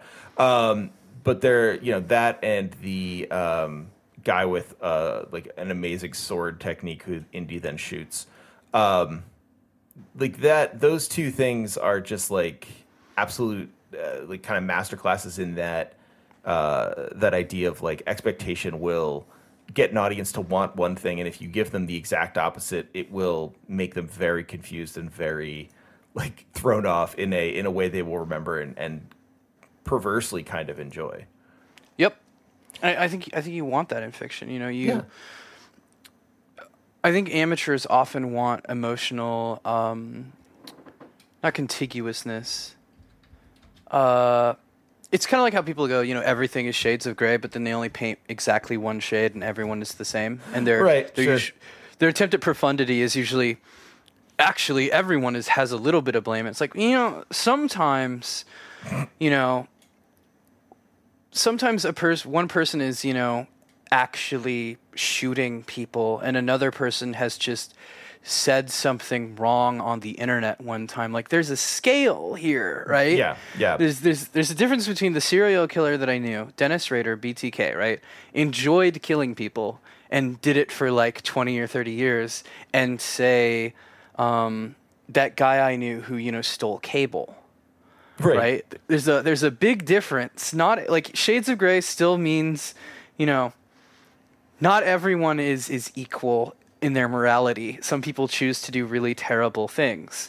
Well, and I feel like novels and movies particularly, and drama too, but drama always has drama always exists in a somewhat highbrow place, unless it's the musical, which is like the one piece of drama that still lives in genre.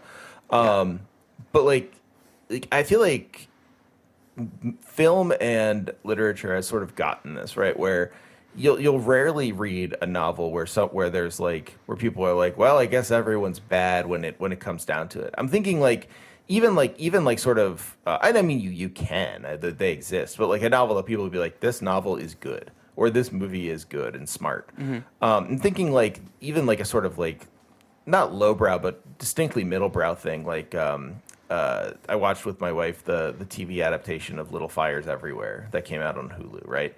And that's distinctly middlebrow, right? Like 100%. It's a book that was on book club lists that was made into a TV show. Good luck calling it anything but, right? And that's fine. It exists in that space.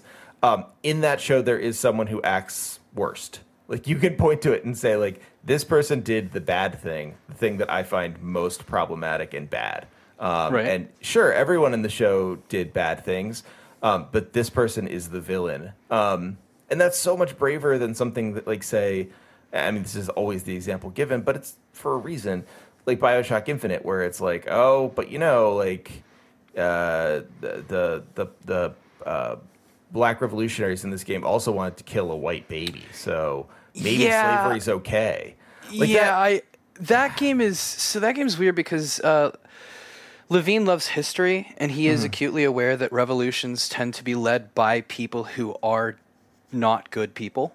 Sure. And so he's trying to do that, but his actual effect is, everyone is equivalent. It comes off as a centrist thing, right? You know, the better things aren't possible, or hire more women prison guards, right? Yeah. You know, those classic Twitter memes.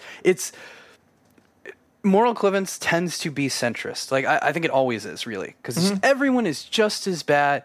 You know, no one, you know, we can't make the world better. Everyone's all shit. And it's like, that's, you know, it's masquerading as intelligent, but it's not intelligent. No. And so when people do that in their art, it's the same kind of process, even though it's a different perspective, right? When art does we should always have exactly one emotional tone, that's the same sort of psychological process, I believe, that's occurring, even though it's coming from a very different direction and doing something very different. It's this, I'm above it all, I get it, you know, this is all the same. And it's like, that's not interesting. Yeah. So you end up with people trying to go for like this exact consistency in what they're doing, where you never deviate. And a lot of beginner artists do that. They're afraid to have tonal shifts. And it's like, well, tonal shift gives you texture. Like, you need that. It's like, you know, if you're, you know, when a really picky child is like, I only want to eat, you know, pizza, and you're like, well, you got to have some veggies for your diet, right? You have to vary things up in your meal. You can't just have, all your food can't be the exact same color, right? You have to have a multicolored plate. This is something that they told me a lot in diabetes education. It's true too, though. Yeah, dealing with that, right? Yeah. You need color on your plate for your nutrition. It's important. And, you know, as we tend to like meat and fat and carbs, we tend to like, you know, basically brown and white foods. A lot of people. Yeah, which is absolutely true. Gotta have those veggies. You gotta eat the Brussels sprouts or whatever. My doctor was telling me the other day, you need to eat more broccoli. And I actually have not an allergy, but I have a issue metabolizing it that he wasn't unaware of from a previous doctor. So I was like, well, I can't do that. So we came up with a solution, though. But like, yeah, he was like, yeah, you need sulfation. Like, that's important. It's an important part of eating. You know, I was like, I cannot do that. But it's, to be healthy, you have to. So that's what a good work is something that is emotionally varied, and that is, I think, morally varied. Yeah, and that's characters. Like a lot of times where you know, I'm thinking of something like well, you know, one of my favorite books is Crime and Punishment. And it's not a book. It's a book I've read once, and I don't know the next time I will read it. It is not a pleasant book to read by any means. Like, I like a lot of, you know, I mean, I got my PhD in literature, so I ended up reading a lot of books people don't usually read. And a number of them became my favorites. So, you know, like a lot of books I say are my favorite are stuff that no one's going to bother reading. Like, I think Tristram Shandy is a brilliant novel. It's probably one of my favorite books. I think JR is maybe my favorite book. Like, these aren't books people go ahead and read. But I'm the same way. I just got a DVD of Hibiscus Hotel, 2002, which is a movie dealing with basically living on Okinawa. Right? No one's ever going to watch that, but I found it in film school and I loved it. So I know what you're talking about. Yeah. I mean, so there's some in that group, right? Where like, but that's exactly right, by the way. Yeah, like, that's exactly it. Like, there's some in that group where like I would totally read them again. Like, I probably will read Tristram Shandy again. I think Tristram Shandy is brilliant and funny, and like one of the books I've laughed out loud at the most. Like, it is from, you know, the 18th century, but it is, or I'm sorry, the 17th century, but it is like, no, 18th, excuse me. It is as funny as any book I've ever read. Like, it is hilarious and just kind of a perfect satire of, you know, what novels are supposed to do then and now. I would say go ahead and read it. Like, I would encourage people to, and I think it's good.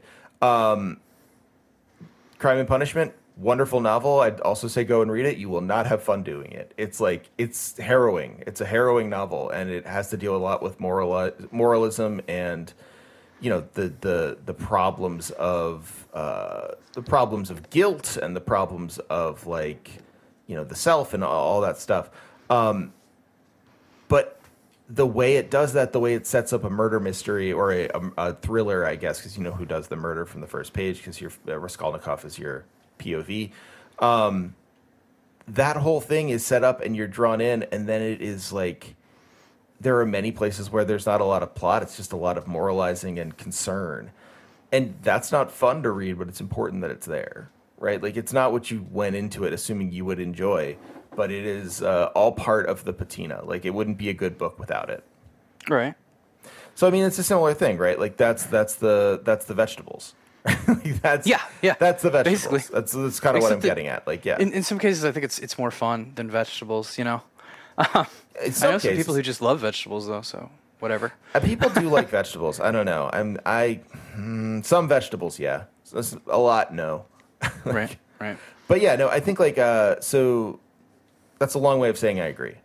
My current game is kind of doing that same thing. Yeah, can I ask about your current game? So there are two things I really want to ask you about. Okay. I've already kept you an hour and a half. I'm sorry. Go for it. I'm having fun. Oh, good. Excellent. Me too. So two things I wanted to ask you about, big question things that could be answered short or long, however you want. So the one is about the new game. Like, talk to me a little bit about your new game. I want to know about it. I want to hear about what you're working on. The other thing is actually, yeah. I was going to give you both, and you could pick which one you want to take on first. Go ahead and give me both. Yeah. Yeah. You can pick and choose. You can even say I'm only doing one. To go to hell. That's fine too. But the other one I wanted to talk about was sort of your take on disability and how that discourse influences and kind of informs your approach to video games. Because we were talking about that a little bit in DMs before we recorded, and I thought you had some really interesting ideas about that too. So either one of those, both of those, however you want to approach it. But those are sort of the two things I would hate to let you go without talking about. Okay. So let's start with disability, and we'll talk about audios. Okay. Disability has been a big part of my life since I was born, but it didn't really prevent me from doing a lot until about 2005. Okay. Like I was in the hospital multiple times as a child with a lot of infections. I have, tinnitus but those aren't like the mobility disability that I have now, where I have chronic pain and chronic fatigue, and this limits my ability to do things.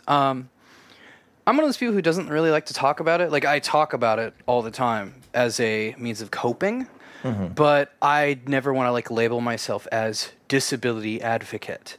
Or I don't really want to box myself in that way. I have a friend who is marginalized in a different way who was talking to me about this, and he's like, yeah, I want to write about all these things, and my editors keep trying to be like, let's center this on your suffering as being a member of this marginalized group. So there's a part of me that tries to avoid it, right? Yeah. But artistically, that is still manifesting in my work. In about 2006, 2007, as no one really knew what was happening to me, and so there was a lot of, I would say, fear because it was a mystery. Yeah. Not understanding what a disability is I think the most frightening aspect of it.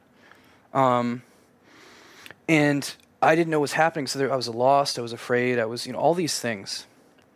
And my friends were passing me by.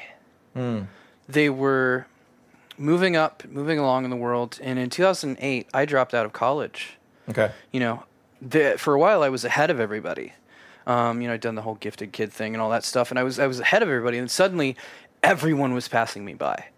And there were people who were looking down on me, who were, you're not going out and doing all this stuff. Okay. You're not operating the way we expect you to operate. Right. And so there's a problem. There were other people who were taking offense at my disability. You aren't coming to this family event? Well, you're a bad person. Like, that's actually something that's about to happen here this weekend. Okay. Again. Sorry. Well, I'm immunocompromised now, right? And I'm not going to go out to a family gathering. They don't believe in COVID, so they're going to have a whole big shebang. So, Sure. I'm going to avoid that. And they're going to be mad at me. Like, that's just the way it is, Can you lie and say you were like trapped in a pocket dimension or something? Like, wish I could. I'm so sorry. I fell behind several barrels, and the weekend staff only comes in on Mondays, so I was stuck. I wish, but since I really suck at lying, Especially about like completely impossible scenarios. yeah, I would assume. Yeah. It'll basically just be, I didn't feel well, I couldn't come, and I know they'll get mad at me for it. Sure. One of the kindest things anyone ever did to me was my dad went to climb a mountain, and he was very upset that I didn't come climb the mountain with him. And I had climbed one before. We ascended Gibbs Peak in Colorado. Wow. Previously, and it was really fun. That's almost 14,000 feet. Not quite there. I was bummed. That's wild. Colorado has a bunch of 14ers. Pikes Peak is one of them. And I didn't get to climb a 14er, and I thought I had, and that made me sad. But Gibbs is still a really cool mountain to climb. But yeah, he was at a Philmont Scout Ranch, and he climbed the mountain out there. I can't remember the name. And he actually had a signal. And he called me, and he said, "Hey, I get it now, and I'm sorry." Wow. And my dad is somebody who basically never apologizes. That really meant a lot to me. That was really important. So I think about like kind of all this stuff, like accessibility. I think about relationships, like how people move beyond other people and how some people can feel left behind because of that. Like, that's how I feel, right? So I deal with that a lot in my fiction. But I also deal with this idea that good people aren't always good people. I know people who pride themselves on being good people, but then they take the inconvenience of disability and they go full mask off in a way. I've been actually abused for my disability by people who you would think are good people. Sure. Like somebody stole all of my clothes once while I was at the hospital. Wow. Because they wanted to teach me a lesson about being lazy, and I was at the hospital for fatigue. It's a thing people do, right? I had somebody try to sabotage these medical treatments I was getting by basically they were mad I wasn't sleeping a normal schedule because I was going to the hospital and coming home and taking a nap, which was what my doctor told me to do. Right. And they were furious at it. Like, you shouldn't be, you should be awake all day or whatever. And so they had to ride their cycle bike for exercise. And so they would come down into the room where the bike was, where I happened to be napping, because that's where I was staying. They were storing it in that same room. And they would just ride their bike really loudly next to my head to force me to be awake. It's like, couldn't you do this at the 4 hours I was at the hospital? Like, you're a retiree. You absolutely could. So people did that. People who were otherwise good people who taught me as a child to be a good person took a little bit of inconvenience and basically said, so this allows me to be a bad person. So I got to see a lot of human nature as a result of that. And so I've tried to take what I've been given, or the feelings that I've had, or the experiences I've had, and turn that into an experience. Stalker: Shadow of Chernobyl. When I played that game,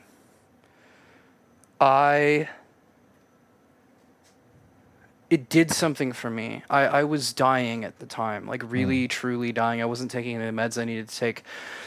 I was unable to leave the house, to get out of bed. Things were going very badly for me. And somehow I was able to get myself playing some games. And I played Stalker. And that game at the time was so unstable, it just crashed like on save. It's the best game that's ever been made, but it did a lot of... It was really hard to play. It is a hostile game. Like, Dark Souls is a game that's, made by a masochist. Like, he's a self-admitted masochist. Okay. Stalker isn't like that. Stalker is, what if the world was alive and wanted you dead? I love Stalker, by the way. I haven't finished it, and I should just start it again and play it again. But like, it is an incredible game, and one of the best parts about it is that like people will lose their mind if you tell them you play it unmodded. Like I played Stalker: Shadow of Chernobyl unmodded, and it is so good how impossible it is. Like how crazy the attack mechanic makes you feel, how like completely brutal it all feels. Like it is Just so bullet fun. drop or a weapon breaking on you. Yeah, At like, one point, the AI was so good it could beat the game without you. I like how the that's really good. Yeah. I like that the way that the way that the weapons work, such that you have to, like, sure, you can totally shoot Repair? at someone 5 times, Oh, yeah. and like you will hit them once, even if it's point blank. Like Mm-hmm. it's so unreliable that you can never count on anything, and it makes for such a good atmosphere. I love it. Yeah. I'll never play it modded. I don't want to. I like how like So broken and you, bad it you feels. you say that, but I can hook you up with my mod setup. Most mod setups suck. They're, it's like how you have nighttime mods in games and they just make Yeah. it completely black. And it's like, do you have actual night blindness issues that you're unaware of? Like that's not how human eyes work in the dark. Are you okay? Stalker has a lot of mods like that. But my favorite setup is a custom mix of AMK, dynamic weather, and complete. Complete fixes some graphics issues, but they cut out the complete gameplay bits. Oh, okay. All right. I think they let you shoot out light bulbs still, Good. which I don't think was in the original game. Yeah, that is something that I kind of miss. Yeah, blowouts from AMK are great. They added in the blowouts from the later two games. And it does some other stuff with dynamic AI. It makes the AI more robust overall and really interesting. That sounds AMK good. also makes the game a little bit harder, but not like too hard, like some of the really annoying mods. Like the game isn't fun for me when it's hard. It's fun for me when it hates me. There's a difference, I feel. It's hard to explain. No, I But- get it. It's different. Like the way that the game feels right off the bat is, I don't know, it feels hostile and empty and mean, and you can die very easily, but you also can figure it out. Like hard, impossibly hard is sort of like difficult levels of Doom, right? Where It is like the- you're it's hostile and stuff, but you're gaming it. You're like, okay, Yeah. I am a gamer and I'm playing this and I'm gonna try and beat it. That's Yeah, not it's- really it's- the point of Stalker. Yeah, I've played hard games where like, oh, well, if you go here, you can glitch the blah blah blah blah blah, or oh, just spam this ability. Where no, Stalker is like a game that teaches you an emotional framework and an intellectual one for navigating its own world. It's like, hey, here are the rules. If you get really good at these rules, you become literally like you take on the role of a true stalker, like the guy from the movie, Yeah. which is not an adaptation, but like you become an expert in the space. It is a game that actually sort of rips away all the video game aspects of a video game and literally lets you become a stalker. So as I was playing it, I was learning to defy the world. Instead of despairing, I got to a point where I was like, fuck you, I can do this. I know I can do this. And the more I played, the more resilience that I developed emotionally, and the game empowered me. It almost gave me permission to fight back. Yeah. As I deal with some of the trauma that I've been through in my life, sometimes I start thinking, hypotheticals about, engaging with my abuser again, and it's like I start stressing out, and I've learned to, tell myself this isn't happening, and it causes my fight or flight response to stop. Stalker serves a similar purpose. And so for me, having lived through disability and having played Stalker and having it save my life in that way, in giving me permission to fight back, giving me that emotional release, the thing I needed. By giving me a beatable challenge, it made the seemingly unbeatable suddenly feel beatable. I've taken that and I've gone, this is what I want to do with games. Like, yes, I want to make a big, commercial first-person shooter that's just a big service-based game. It's true, I want to do that too. But like with horror games, right? I am dealing with emotions and hoping that my audience can feel them and then get release from that work. Yeah. There's a horror game I want to make where a second moon shows up in the sky one night, and then in your bed that night, a personage of that moon, like a physical embodiment of that moon. His head is literally a moon. Shows up at the foot of your bed and tells you that he wants you to help him kill the true moon, like the original moon. It's very weird and surreal, right? But that game sort of puts you in the thrall of this very, very malicious character. And I'm the big worry I have is, how do I help the audience? Like, how do I help an empathetic player want to play this game when they know that they're putting their protagonist through some suffering? Right. Like, how do I help the empathetic player go, I want to see this through? Because that's what I want. I want somebody who plays it to go through the bad times, so at the end they have their moment of victory, and it gives them release emotionally, so that in their lives, when they're dealing with those problems, they've already had victory, so they know they can have it again. I want to give people a sense of victory. I want to allow them to free themselves from situations that they didn't think they could get out of. Because, when I was in an abusive situation, I didn't think I could get out of it. It took a really good friend sitting me down and saying, "You are being abused. I've seen these symptoms before. These are the symptoms of PTSD, and you need to get out of there. I know you don't want to give up, all these things that you think the relationship is providing you, but you need to for your own safety." I needed that person to tell me that. Yeah. So if I can do work that gives people agency back, that gives them a sense of agency back, then I've achieved what I want to with that game. Now, whether I can or not, I don't know yet, because I have to figure out how to basically cause the player to suffer at the start and not just give up and go, "Oh, this is a game about suffering." Like, this is not a game about, this is a game about empowering the player. Not a power fantasy, but about literally putting your agency back in your own hands, like giving that to the person playing the game. Well, and that's a really interesting way of approaching it, because, like, of course, I will say up front, like, I love Dark Souls, but I think one of the terrible things about Dark Souls discourse is the idea of a game just being sadistic, right? The idea of a game being like, yeah, you're going to lose a lot, and that's your fault, and this game is about how bad it is to lose all the time. Like, that's assumed now in a certain way, such that, like, it feels like that's just what players will think when they approach it, where they'll be like, yeah, actually, this game is about suffering. I get it. Like, I've already played this game. And, like, convincing them that it's not that I imagine that will be very difficult. Yeah, my programmer on Adios put Dead Rising 4 on the highest difficulty a couple weeks ago. And it was, like, this is a guy who's, he literally carried me through some Dark Souls encounters and made it really easy. Just, like, showed me how easy it could be. He's very good at video games. But he was really struggling with the intro to Dead Rising 4 because it's bullshit. And he just kept playing it.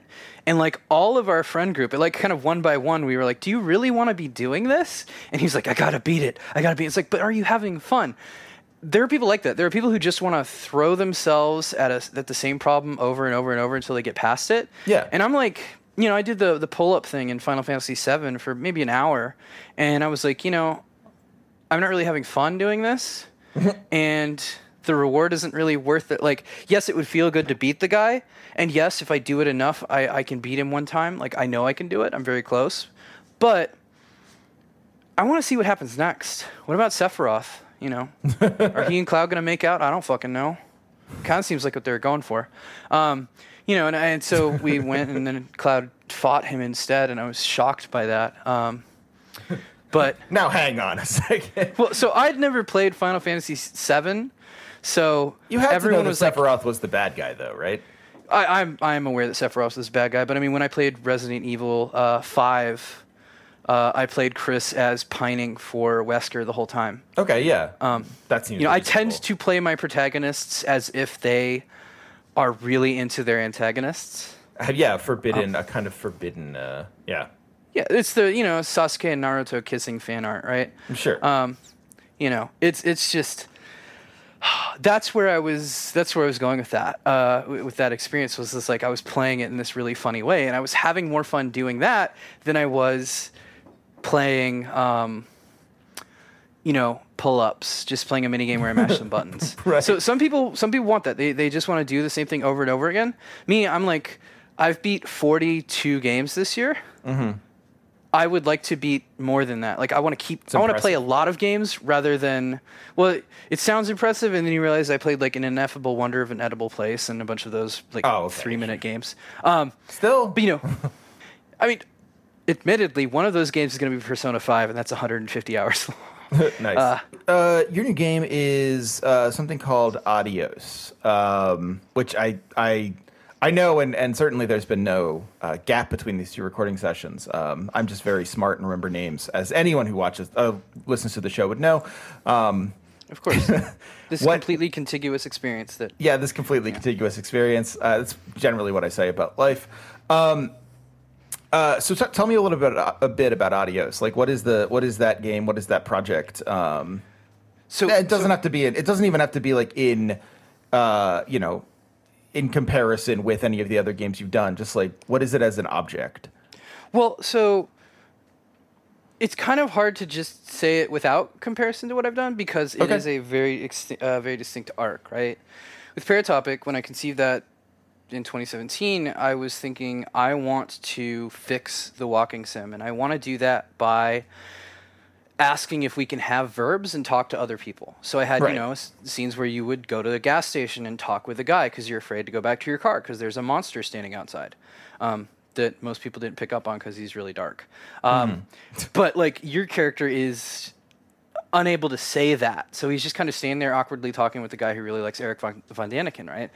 And it was because, like, so many walking sims are just you walking through an empty space listening to a person talk at you. And I was like, what if, why not make the conversation part of the game?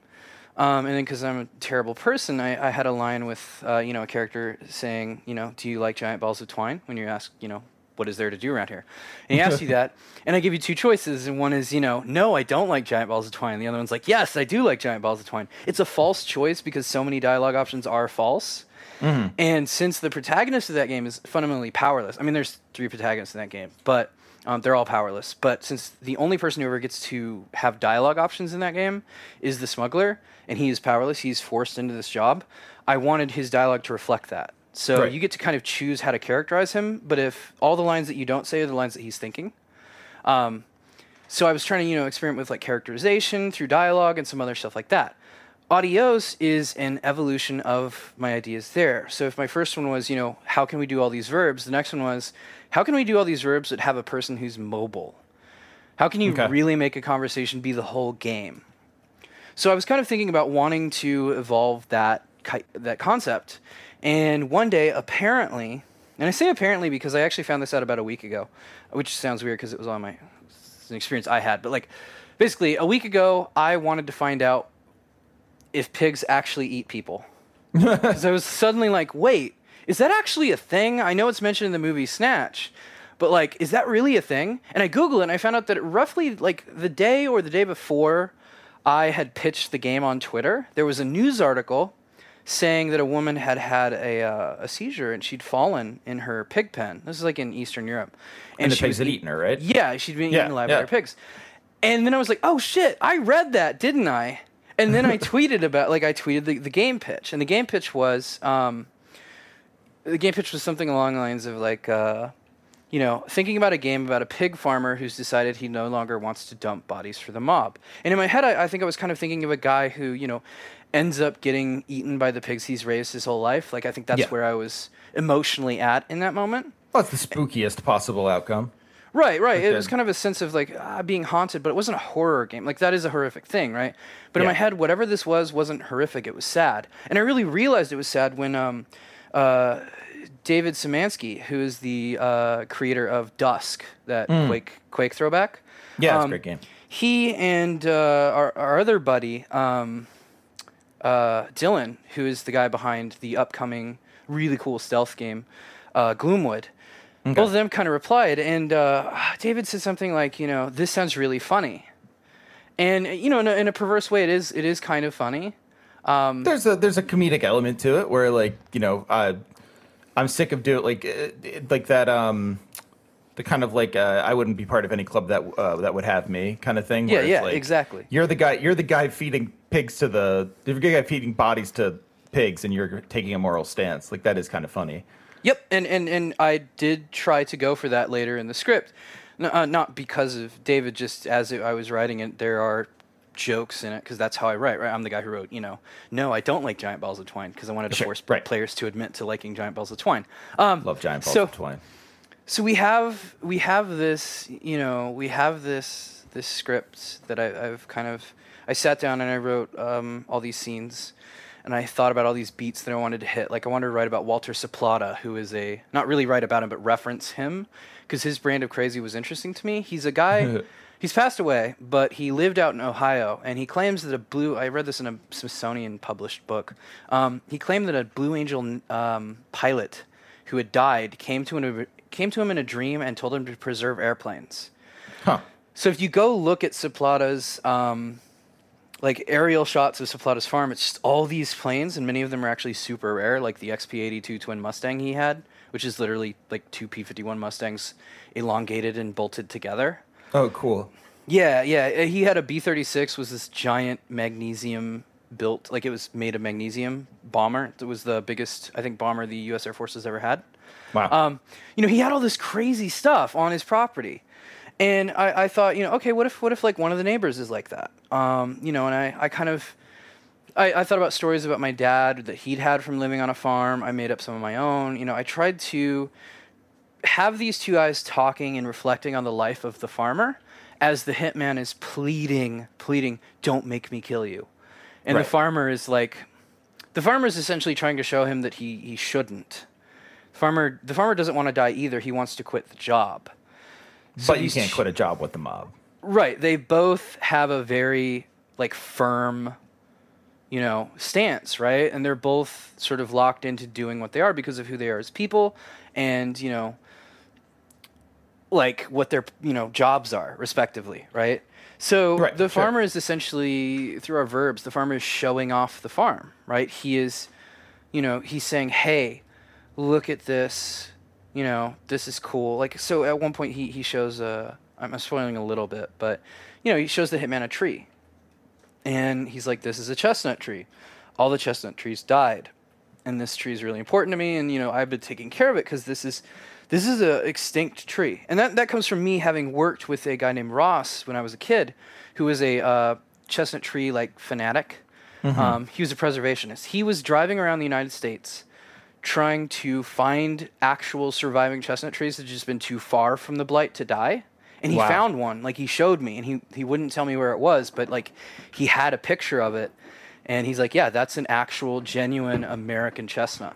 4 billion American chestnut trees died in a matter of years when the blight first showed up in the Bronx. I think it was the Bronx. It was the Bronx Zoo, I believe. Okay.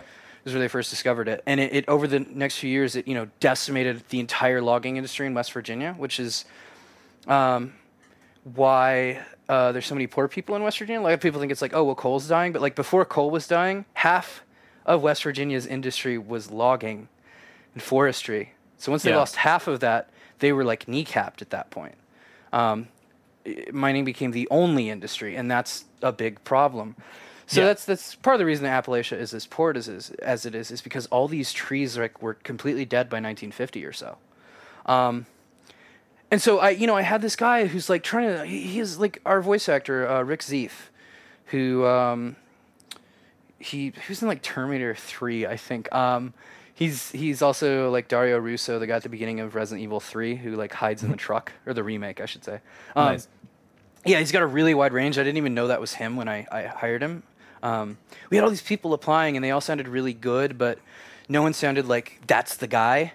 And then as we're okay, I guess we're settling on this one person, we get this email coming in hot, literally apologizing. Hey, I'm very sorry for coming in hot. Here's our last guy.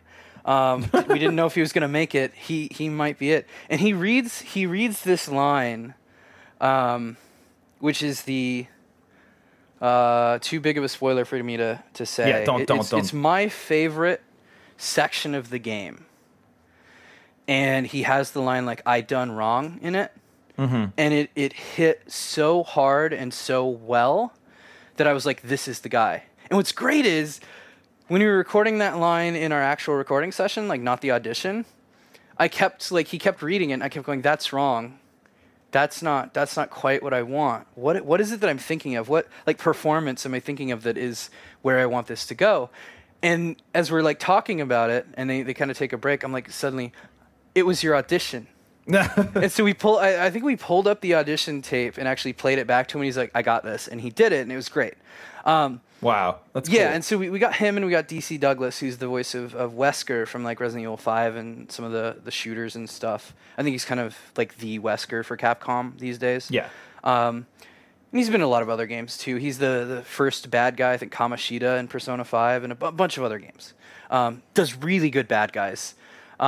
And we got him to work on it, and our voice director is like, I love working with DC, but he tends to work on a lot of anime projects, so I'm like worried, will he want to do like a more naturalistic character? Of course, DC just walks in and he's a fucking pro, and he just blasts through all the dialogue, and he's doing it like hitting it perfect like every time, just like him and Rick. This is clearly someone who does not know like how versatile anime voice actors have to be. Oh no. He's aware, but he also tended to work like super anime. Like Chris is an incredible voice director.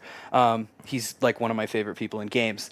He was just a little worried, but he worries about everything, which is his job, is to worry about everything.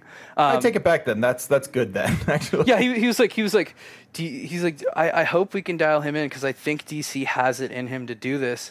Can we do it? Well, DC fucking knocked it out of the park. Like, just spectacular performance. There were times where we were literally like, okay, that's really good, and he's like, yeah, but I can do it better, and then he would do it better.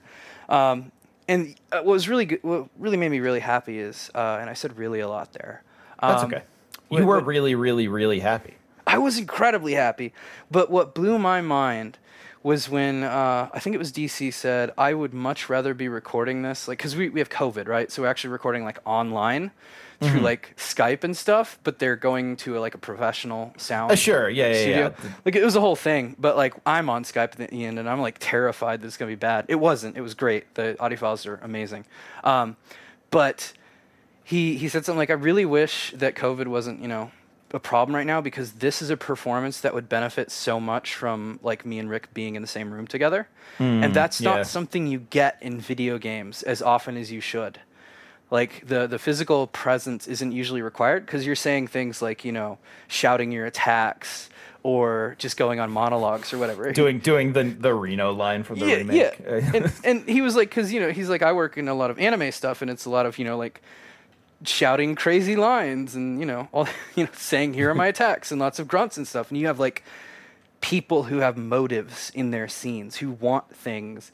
And so I tried to build a game that is a narrative experience in a different way than all the narrative games I've played, which tend to be these how do I put this? A lot of the narrative games I played are just you listening to people talk. Like there's tape recordings or whatever. I wanted a person in the room with you. How does that change the dynamics of the space? Because I can't really think of many games that did that. Except where there's like a first-person horror monster or very expensive AAA games. So I was just like, what can we do here that's creative and interesting? So I've tried, and when the game comes out within the next couple of months, hopefully people will, hopefully it's good and people love it, but hopefully I'm interviewing you, and I did not know it was coming out in the next couple of months. This is something that I didn't know it was this soon. Yeah, everyone's always surprised by that. One of the Microsoft contacts we have, Nick, who's amazing. I was like, yeah, so we're like playable from beginning to end or something like that, and we're at script lock. And he's like, what? And I was like, yeah. And he's like, okay, we thought this was going to take you like 2 years. And I'm like, no, I told you exactly how long it would take and exactly how much money we needed to make it. And while I was wrong about time, I was spot on money. Like I budgeted the game perfectly. That's the one they want you to be spot on. Yeah, I told them we're going to try to do on time and under budget, and we ended up being like on budget and slightly over time. But under the time they told us, like they basically gave us 2 years, and I was like, I think we can do it in less than 2 years, and we did. Like I think we're at 13 months when we ship. Like, wow. Yeah, it's a very tight game, but it's also a very small game, and it's a game made with a team of like 8 people. I think when we had like voice actors and like a contractor or two, I think we may get to like 11 people. But it's a very tiny game. And for some people, it's their first game. For me, one really important thing is like, I want to, anytime I make stuff with people, I want to make sure that they are secure, they are safe, they're getting paid fairly. Because I've met so many people who, try to take advantage of newbies. I've been taken advantage of, right? So it's like, I want to try to pay people fairly. And I had a person who offered us a certain rate, and Nelson, our producer, was like, is that really what we want to pay him? And I was like, doesn't that sound low? And he's like, yeah. And I said, okay, so let's up it. Like, let's pay him more. So we ended up paying that person more because they deserved more. Man, what a good call that is to get. You got the job and we're paying you more. Yeah. It was like fuck you. I'm giving you more cash. I think I literally said that. And he laughed because he knows me well enough that I can say that. I wouldn't say that to a stranger. But we had all the people who worked on this game. This is my point of pride, right? Like, I'm very happy that people like the script. That means that I did my job well. But I'm far more happy that everyone who's kind of moved on, because the game is close, right? So we don't need all our art assets being built or whatever, or our animations. That's done, right? So all those people who've kind of moved on, got other jobs and stuff, like we helped give them, portfolio work, and in addition to paying them wages that are good, not AAA standard, because we didn't have that much money, but enough that they were getting paid a little bit more than I got paid on Hard Space. That's pretty good. Yeah, we paid them well. I hope so. Anyways, That's great. I knew a guy once who was like, "Oh yeah, we pay our people," and I was like, "How much do you pay?" And he's like, $10 an hour, and I'm like, "And you want them to commute 2 hours a day? Yeah, that's bad. Work like 20 hours a week, like." What? That's part of that whole, like, we're a family and, like, this is what families do kind of thing. Yeah, for me, it's like, I want to be like, you deserve better. And so I tried to run our team as best I could in that way. And as a result, pretty much everybody in there, not exit interview per se, but as they were, we were having kind of our catch up, is there anything else you need, blah, blah, blah. They all were, like, praised our production on the project. Like, not necessarily, like, scheduling and everything, but, like, they were all like, you are really good people, and we really had a good time working together, and I would love to work together again. Like, everybody was, let's do it again sometime. That must feel really good to hear. Yeah, well, I think that's more validating. Like, if I get a fucking 20 on Metacritic, that's not going to harsh my vibe. I mean, it will, but... Of course it will. But like... Say, I don't believe you. Okay, in my... Like, I will consider this project a win just from the fact that people were happy with working on the project. Like, like, my goal was to make sure that the team feels safe, feels, like they have everything they need. And I didn't do everything perfect. Like, there was a point in the project where I had to, I was both trying to find additional funding on the game. Like I said, I know I said that we got exactly the funding we needed, but we kind of got it. Like, some of it is milestone related, and so I was trying to get money before a milestone to see if we could extend our time. So I was doing like that. I was trying to get, like, marketing and, do we need a publisher or things like that. So I was doing all that, and I kind of bailed on a task. Not bailed, but there was a task I needed to do, but the other stuff was bigger. So I was doing triage. And so, there were little things like that. That's like, this is what happens when you are working on a very tiny project and don't have, over at a company like Ubisoft, you have like 50 producers who are all coordinating to make sure everybody gets their, gets what they need. But I'm just like one person, and we have one programmer and we have one animator. And that's one of those things that I think tough. I think what's cool about what you just said there is that, like, you're also not taking being a small studio for granted and saying, like, yeah, like, I'm a small studio, so that's fine. Like, that happens when you have a small studio. You say instead, I'll try and do better next time. I'd love if that did not happen. Whereas I think a lot of small studios are like, yeah, that'll just happen. You know what? And that's just the way things are. You're sort of approaching it as something to learn from, which is, I mean, if I were working for you, I'd want to hear that from you. Like, that's cool. That's a really cool thing to hear. You shouldn't work outside your means, right? Like, yeah. This is not the game. This is not my dream game, right? Which is probably bad when you're selling a game. You should probably be telling everyone this is. I've been waiting my whole life to write this. They've been sold in the game at this point, I'm sure. I hope so. But, like, if you give me infinite money, right, I'm gonna make a very different game. It's gonna be, it's gonna be like that story about the map that was so accurate to the world it covered the whole world. Mm-hmm. I think that was. Sounds like a Borges story. Yeah, it was. It was. That's the one. I can't remember where that's from. I think it's the Aleph, like in the collection. Mm-hmm. Yeah. But yeah, like I would build something really strange. Instead, I built a game that there are strange things happening in the world that are not in the game at all. People who know me on Twitter know about my horse obsession, and that's mentioned in the game. Like, it's referenced, but it's not going to give you answers because Horse Game itself is a horror game, and it is Alan Wake sized, or at least a size like the original pitch for Alan Wake, where like this is an open world investigation game and it turns into a horror experience. Like, yeah, that's what Horse Game would be. So I can't make that game right now, but that's, I need like 60 people and I need $100 million. I need horse motion capture, right? So, like that game. Mocap for horses notoriously difficult. It is, yes. So like, there are things I do at different scales, but like this is the best project I can do in what I have. So for me, a lot of it right now is just understanding my limits, understanding my strengths, my weaknesses. What do I need to work on? Some people have said it's actually smarter to work on your strengths, to kind of push into that and avoid your weaknesses. In creative work, that might actually be good. Like, if I know I can't do genre, for instance, then I should actually focus really hard on literary fiction or whatever, right? Right. That's what some people say. That's interesting. I don't know if that's true, right? Like, part of me would be like, I want to fix all my strengths. But then, there's the whole master of none quote that, Sure. So for me, we all know so well. Yeah. For me, it really comes back to this teacher I had. His name was Shiva Kumar, and he was really tall and had a fro and was this really boisterous guy. He had done so many different jobs over his life. Somehow he had ended up being the department head for our school. And this is this little community college I was going to as I was trying to pick up the pieces of my life after I got sick and had to give up being a professional pilot. So I started taking some classes from him, and he knew I hated programming.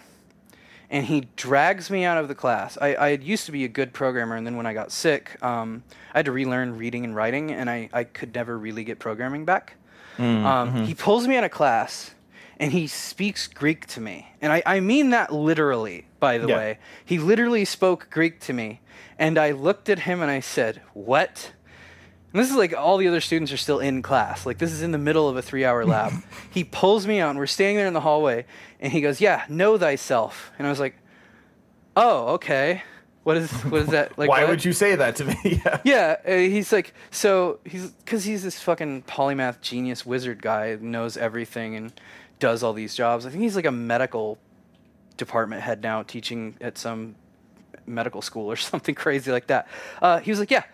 Know thyself. Like, you want things in life, and you don't quite know who you are yet. And you don't know where you really want to be. I know that you want to make games, but I also know that you hate, programming in Flash right now, and I know you don't want to be doing that for the rest of your life. So, know thyself." And that talk went on for the majority of our 3-hour lab.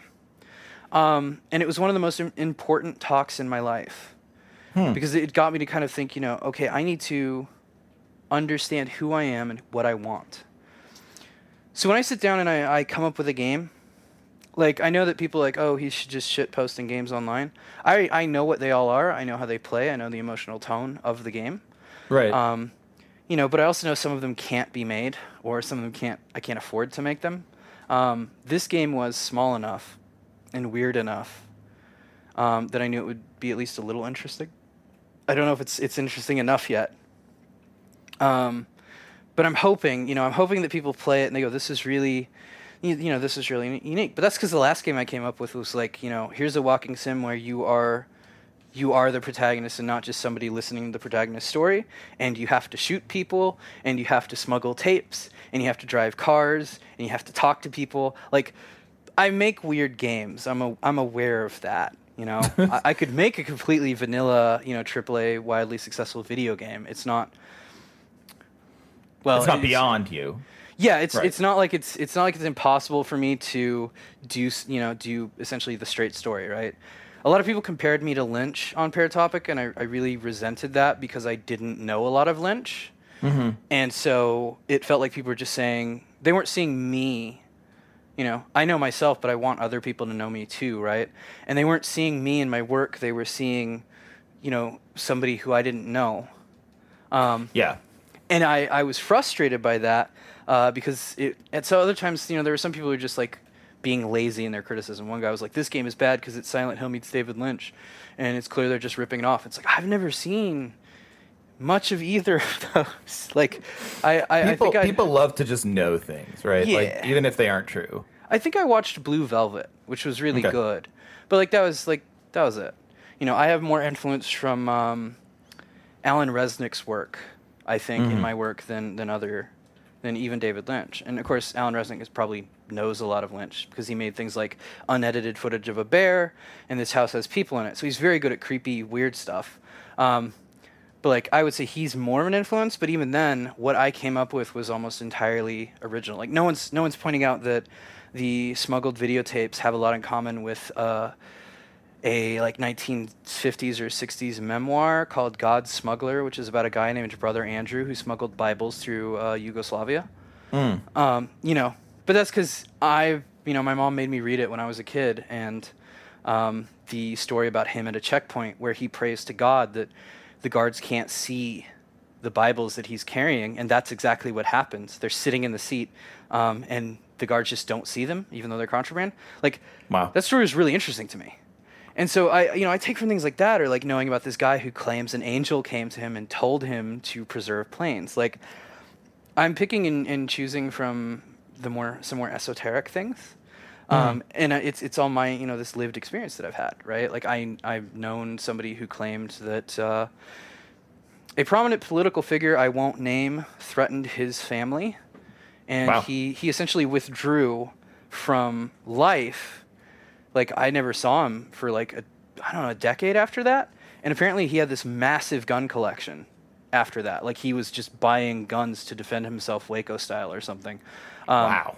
Yeah, it was crazy, right? And so I've known people like that. I've known cultists. I've known serial killers, right? Like BTK telling my dad, before we knew he was BTK, Dad was like, who is making this happen, right?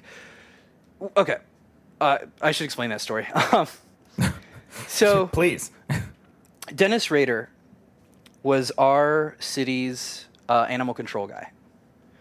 Right. Code enforcement was, I think, his full job. Just He an shows up one absolute day. sadist in all methods, including his right. professional life, right? Yeah, I mean, one of the reasons he was an animal control guy was apparently because he was doing animal abuse. Yeah, then he loved making people upset. Yeah. It's emotional torture to be an animal control guy. Yeah. So he shows up at our house one day and he says, I'm getting, I don't want to alarm you or anything. And it's clear, I've already done my inspection, but one of your neighbors called a report on you and said that you were abusing your animals. Of course, we were like, what? Because we had chickens. And we were like, Yeah. what? Who would accuse us of that? We aren't doing that. What can we do to not give off that impression or whatever?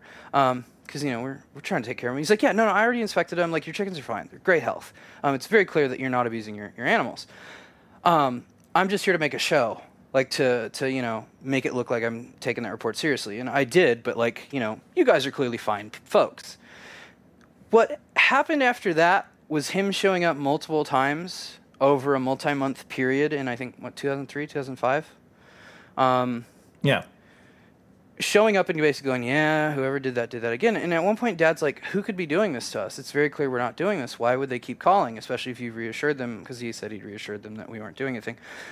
Why are they doing this? And BTK goes, you have an enemy. Or something like that. He said something just like that to my dad. I don't remember exactly what it was.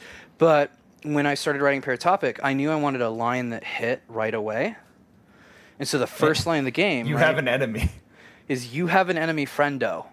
And I picked friendo because Terry Pratchett mentioned that people who call people friend generally aren't. It was one of the Night Watch books, I think. Some guy talking like Fred Cullen or Nobby, and he says something like, I'd watch yourself, friend. And Pratchett was like, that kind of person doesn't actually, they're not your friend.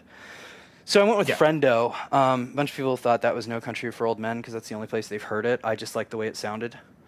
Sure, I actually thought that when I'm not trying to butter you up, but yeah, when it happened, I was like, oh, kind of No Country for Old Men, but I think that's just a word. It is a word. It's not super common, but it's a word I've heard before, and it was Pratchett that inspired the line, not McCarthy. Which I think for some people be like, wow, that's way more lowbrow than I thought. But, this is this lived experience. So, after BTK gets caught, suddenly, the call stopped? Yeah, the call stopped. There's no more BTK. So BTK was self-reporting you. Yeah, and I heard later from somebody else that, his MO was getting into people's houses using his uniform. And my family is pretty big. There were parallels between the Otero family, who were his first kill, and my family in terms of size. Wow. He did gradually spend more time in our house. He, I think Mom had me bring him like lemonade one time, just stuff like that, right? Like he was in the Boy Scouts, we were in the Boy Scouts, he was getting in to our lives. And then suddenly he wasn't because he got caught. And that family that he targeted, whoever that was, wink, wink, pretty sure I know who it was, they got spared by the cops, basically. Wow. Which is one of the reasons why I know, like, some people, like, abolish the cops. And I'm sitting here and I'm like, I like the idea of defunding the police, but at the same time, who would have stopped this man from, like, he wants to kill my family, right? Yeah, it's tough. Yeah, it is. It's like later a veteran shot up our neighborhood, and the cops were there they arrested him. He had PTSD and stuff. But, yeah, sure. Like I got a call one day, and it was like, "Don't come home." Your neighbor, who had helped us, when like our tree fell down in our front yard, he helped us chop it up. Like something happened, and he is like shooting. Don't come home, right? So I'm like in this weird place where it's like I hate cops. And I hate the carceral state, but also I don't understand what a society can do to a person like Dennis Rader, right? I don't know how you stop a person like that without putting them behind bars, as sad as that is. So I'm like here in my life right now, I'm trying to read up on what people who talk about abolishing cops are saying. Like it's a thing I'm still currently learning, right? But I didn't really ever have to learn. Yeah. Yeah, I didn't have to reckon with that question until. Realizing within the past couple of years that the cops are bad. I didn't really get it, for most of my life because I grew up in Kansas, a super conservative state. And right? they caught a serial killer in your town. I mean, you can be forgiven for that. So sure. part of me owes them a little bit, right? But at the same time, I knew that the cops in our area were busting kids for their weed and then reselling that weed themselves. Right. My instructor in film school, one of my favorite teachers. His name's Kevin Wilmot. He wrote the movie Black Klansman, which is about cops. I haven't heard of that movie. Just kidding. Okay. Well, he's just written Defy Bloods as well with Spike Lee, right? Like he's a good writer. He did a satire called Confederate States of America, which was like basically, what if they won? And he's a really good writer, and he was also a black activist. And he had, I guess, like a Department of Homeland Security equivalent. I don't remember what it was when this was like in the 80s or something, come to his house and like be like, hey, we need to interview you about a bunch of your friends. And he was like, this is like intimidation, right? Yeah. And he told me something really interesting. He's like, yeah, see, one thing that you're going to notice is the Lawrence police won't bust you for having weed. But the police where he lived, which is near the military base, he's like, they're way more strict. And it's because the police aren't here to keep society safe. They're here to, and he starts talking about how like they don't want army people smoking weed because that's bad for discipline. And so, cops are agents of the state basically. And really kind of, he helped me understand this. Yeah. And it was a way of like, I'm really lucky that I've had a lot of really capable men of color in my life to teach me things I didn't know. And break me out of this hold that my super conservative family had on me. So now as I write fiction, my hope is that the fiction that I write can, have an impact on the audience. I don't believe that art is didactic, right? I know there is some didactic art, right? But that's for children. It's Little Red Hen, right? And stories like that can cause damage. Little Red Hen really tells you that anyone who isn't successful is lazy, which is a very right-wing belief. So I'm in this position where it's like I look up to these guys who taught me a lot and who helped break me out of this shell, and I try to make games because like in the spirit of what they taught me, but I'm also living a life where I've had these unique experiences, like knowing a serial killer, and I'm trying to put that into my work too. And so I'm trying to create this work that, for me, Adios is incredibly personal. And there are things that I'll never, ever need to talk about in regards to that game that are just there for me. And there are other things that I'm hoping the audience gets. For me, there's a scene in the game where a character says, "So what was the point of you telling me this?" And our character starts to falter, and then he's like, I don't really know. And that's probably the most didactic I get. I'm basically just saying, not everything needs to have a point. There are other ways to appreciate things, right? For a video game, that is a radical position. Maybe, yeah. You might be right. I think it's smart. But I just booted up Horizon Zero Dawn the other day, and that game's like, it did something. It was like there's a cutscene at the start of the game where the guy just tells you about the world. He's like, "Yeah, so we don't like the ancient ones because they built the robots to make society collapse, and so we issue technology because we're a very cliche, culture basically. Like we are very standard sci-fi." And it's this really long cutscene, and it's unskippable as far as I can tell. And I found this out because after I watched the whole cutscene, and I closed the game, I was like, I changed some settings and I closed the game because that's before the main menu. Oh, close the game, turn it back on, you get the cutscene again.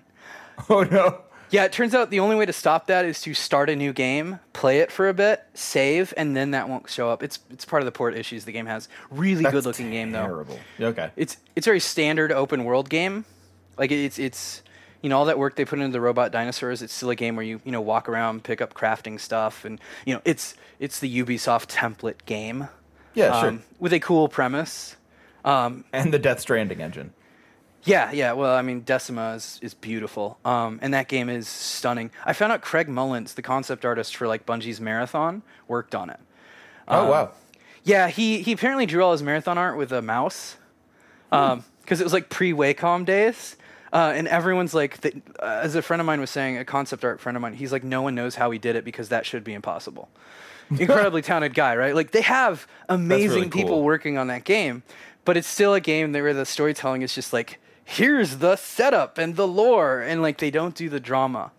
So I've done a game where if we'd had more budget and more time, you would have found out more things are off. We wanted to have a picture of the farmer fought in the Vietnam War, and I wanted a picture of like him and his squad where one of the men has a goat head. That's never talked about. We have the dialogue with the horse, where like you talk to the horse and it's implied there's definitely something weird going on there, right? But it's just kind of unsettling. We have all these things that kind of shape the game of the world. I have multiple games I could take from this. I mentioned a character who I hope is the protagonist of the shooter I get to make. I have all these things that I'm doing with this game. I'm trying to compress it all, though, into, rather than a game about explaining a lot of shit, a game about two people who don't want to talk about the fact that one of them probably has to die. And so I'm hoping that people get carried along with the emotions and they don't refund the game for being short or anything. And I'm hoping I think people who do that are like lower than dirt. Yeah, I will. On Paratopic, I think it was like 0.49% of all people. Like Okay, yeah, and I mean that's not bad. Yeah. So, I'm hoping that people understand this is an experimental and a strange game, but they buy it in large enough numbers that I can make a newer, bigger game with gameplay. Because, it has gameplay, right? Like, you can do horseshoes and you can go fishing and all sorts of stuff, but it's not like standard loops. It's not like you're doing a first-person shooter where you pick up guns and you fight guys and there's encounter design and all that stuff. Like, it is a game about being on a farm and inhabiting the farm and existing in this space and listening to it, that's one of the reasons there's no music, is just listening to, the insects or the wind. Because it's a sad game. Like when I talked to my artists, I said, look, if you make a horror game, right, and somebody says make a clock for me, and you make it like a grandfather clock, you probably try to make that clock look a little creepy, right? Like you try to light the scene so it unsettles the audience. Like you intentionally kind of take the props in a direction that creates an emotion. Right. That's what set design is, right? One thing that I love about horror games is that they're all emotionally driven. Like when people design those games, they're like, ooh, how can we make this scary? So their encounter design, their weapon design, their inventory, every aspect of the game is suddenly dedicated to emotion. And that doesn't happen in like any other genre. Like what emotion are you supposed to feel in Horizon Zero Dawn? At least in the intro, I couldn't tell you. Other than like making the girl feel kind of disconnected from everybody else. And she's a baby who can't talk at the start, so that doesn't even count. I wanted to make a game that had a genre but wasn't horror. So I said, if that's a horror game, like Paratopic was a horror game, this is a melancholy game. So how do we make our art assets and our sky and our animals and our sounds, how do we make all those melancholy? Because that's the world that we're creating here. And yeah, I mean, I have silly dialogue where a guy says a very obviously German word, and the other guy is like, "Is that French?" And the guy's like, "I don't know, probably German." Like I have these lines that I hope make people laugh. Like I want to take them through an emotional journey here, so it's not all monotone. Yeah. So I'm hoping it works. I'm hoping people love it because I would love to, I have diabetes. I need insulin within a year or two. Like I don't have medical care right now because I'm poor. I need medical care. I want this game to sell well enough that I can get that and fund a new game. This is a call to action. I mean, honestly, I think people should go out and buy Adios. Go ahead, go buy Adios. Like, I don't know, can you pre-order it on Steam? Unfortunately, no. And if it was coming to other consoles, I couldn't tell you that. Other than the Xbox, wink. If I, for instance, had maybe certain next generation dev kit for an Xbox, I couldn't tell you. Things like that, right?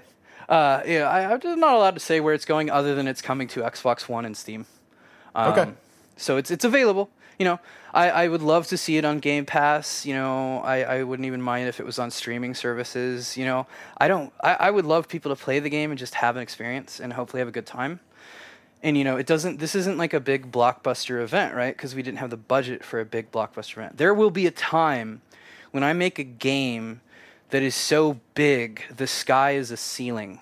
Like you look up and you just see numbers in the sky because they're painted on the concrete that's past the atmospheric distortion, right? There's one level in that game. The prototype exists. It's already playable. Doom Eternal has most of the mechanics that we had in our prototype, but not all of them. We had the ice grenade, we had the air dash, we had the grappling hook shotgun.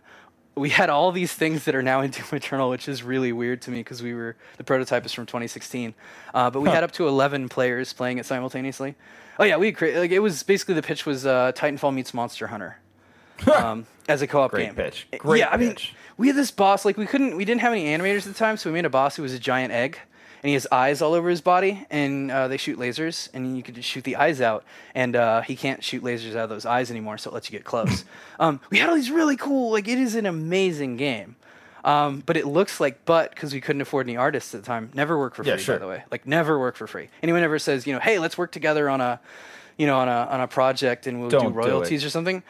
I've done it enough to know you should never do that. Every time I've done it, there has always been bad blood somewhere. You can tell people up front, like, absolutely, we cannot pay you. I want you to understand, if you're doing this, there is no money here. I was trying to be as upfront as humanly possible, and I still had people being like, having some expectations of control or whatever. There's some guy who now runs around claiming that I'm not actually disabled because he didn't get to take over the project. Like, there's people like that out there. I don't know what to do. So just never, ever in your life ever work for free. Don't worry, no one ever asks me to collaborate on anything. been working alone forever. I love collaborations. They're amazing. Like, I love working with as many people as I can, but unless you have really good paperwork, so everyone understands exactly what it is and you have a good chain of command, it's not going to work.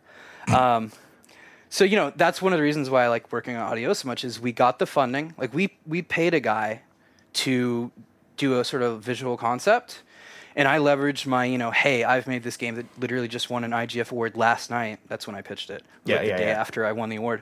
You know, like, I can do this. I can direct a really interesting game. And, you know, a bunch of people were like, oh, that sounds really interesting. And the people who offered the most money were the ones we went with. Well, I should say, it was more than just the most money. It was, they were like, yeah, we won't ask for IP control, and it will be considered as being published by you. We're not even going to, like, be the publishers on the game. Really, it was a great deal, and the partners there have been amazing, and I cannot speak highly of them enough, but I don't know if I'm supposed to speak about them. But, you know, like, we got funded, and so we were able to pay people and, like, say, hey, here is money that we have, and you're getting it in exchange for labor. It's fantastic. And those people, and then those people did their work, and all their work is amazing, and I'm in love with it, and I hope people love the game as much as I do. But it's also a very tiny video game. A friend of mine who worked on games like, you know, Killzone 2 and Battlefield Bad Company, his name's David Goldfarb, he's amazing. He told me, he's like, yeah, I don't think you can get people to trust you yet, not because you're untrustworthy, but because you're new, right? And, like, how much money can someone risk on you? Yeah, that's the kind of game. He's like, yeah, that's the kind of game you got to pitch. Like, you can't pitch like a $20 million game right now at this point in your career. And I was like, yeah, he's right. He's always given me great advice, I think. And I'm really excited for his game, Metal Hellsinger, which is, he's got Bjorn Strid from Soilwork, I think, on it. Like, he's got all these amazing metal singers. The music is incredible. And it's like a rhythm shooter, which is really odd. But I'm very excited for that game. But yeah, like, the only reason I'm in this industry is because I've had, despite all the people in my life telling me that what I'm doing is, like, I'm no good, I'll never be any good, I'll never make anything cool. You know, I've had people say, you know, you'll never be successful without me, all this stuff, right?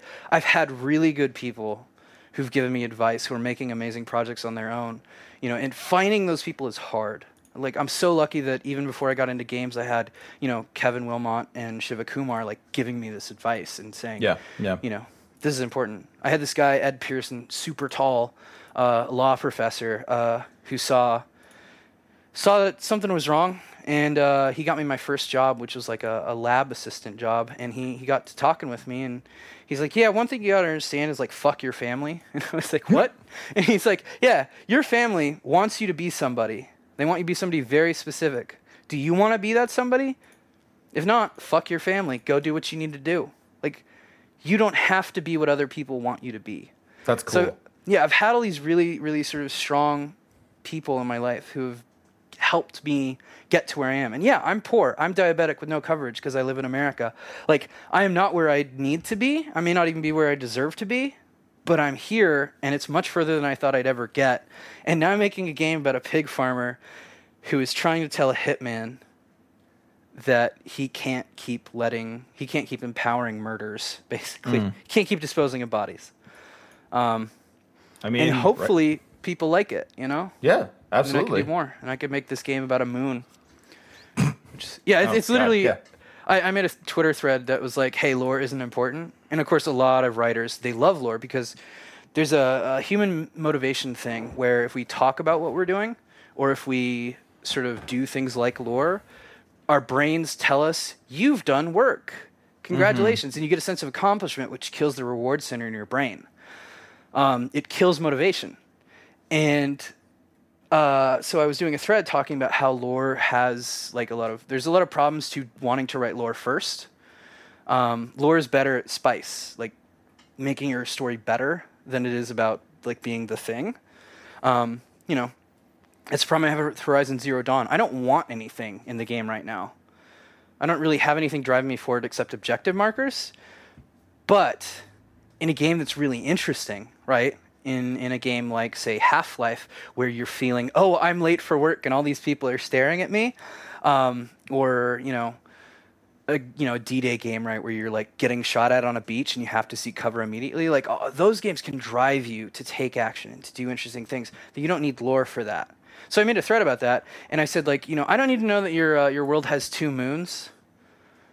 And I wrote that, and then I went, it'd be really cool, though, if one day a second moon showed up in the sky, just out of the blue, and then that night you're woken up by a presence standing near your bed, and it's this, like, human body with a moon for a head, and it says, hey, I need you to help me kill the moon.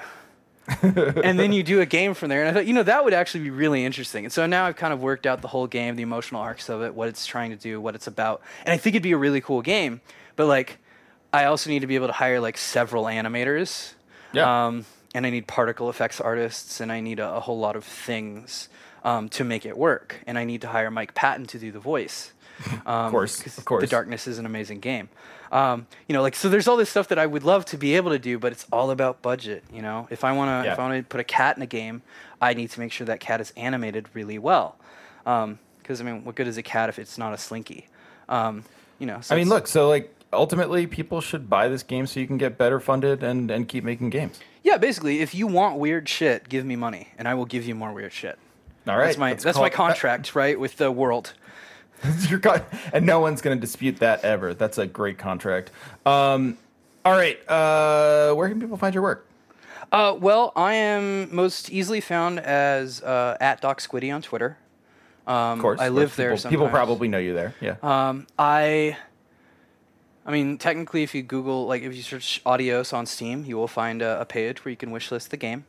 Oh, you can wishlist it. Okay, great. Yeah, I think my company's at...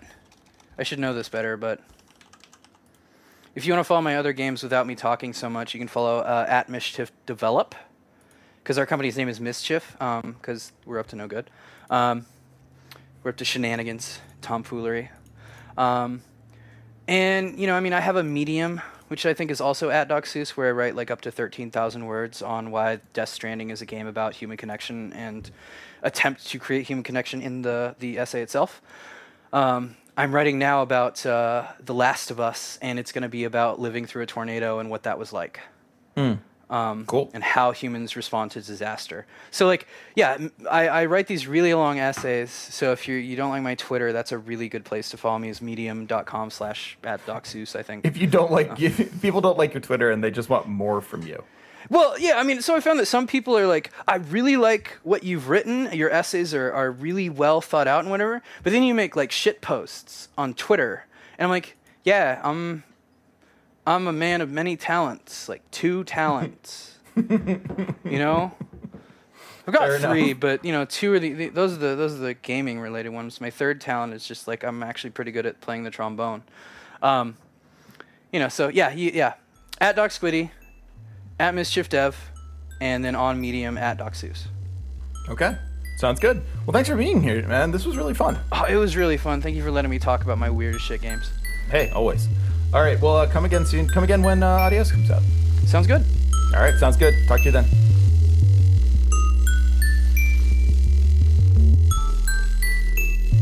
Hey, thanks for listening to No Cartridge. If you'd like to support us further, please consider going to patreon.com/NoCartridge, or for a one-time donation, paypal.me/Hegelbon, Hegelbon. It's really, really helpful for all of us to be able to support the many people who make the show, myself included, but also our producers and various co-hosts, and writers and artists. Thank you so much for listening.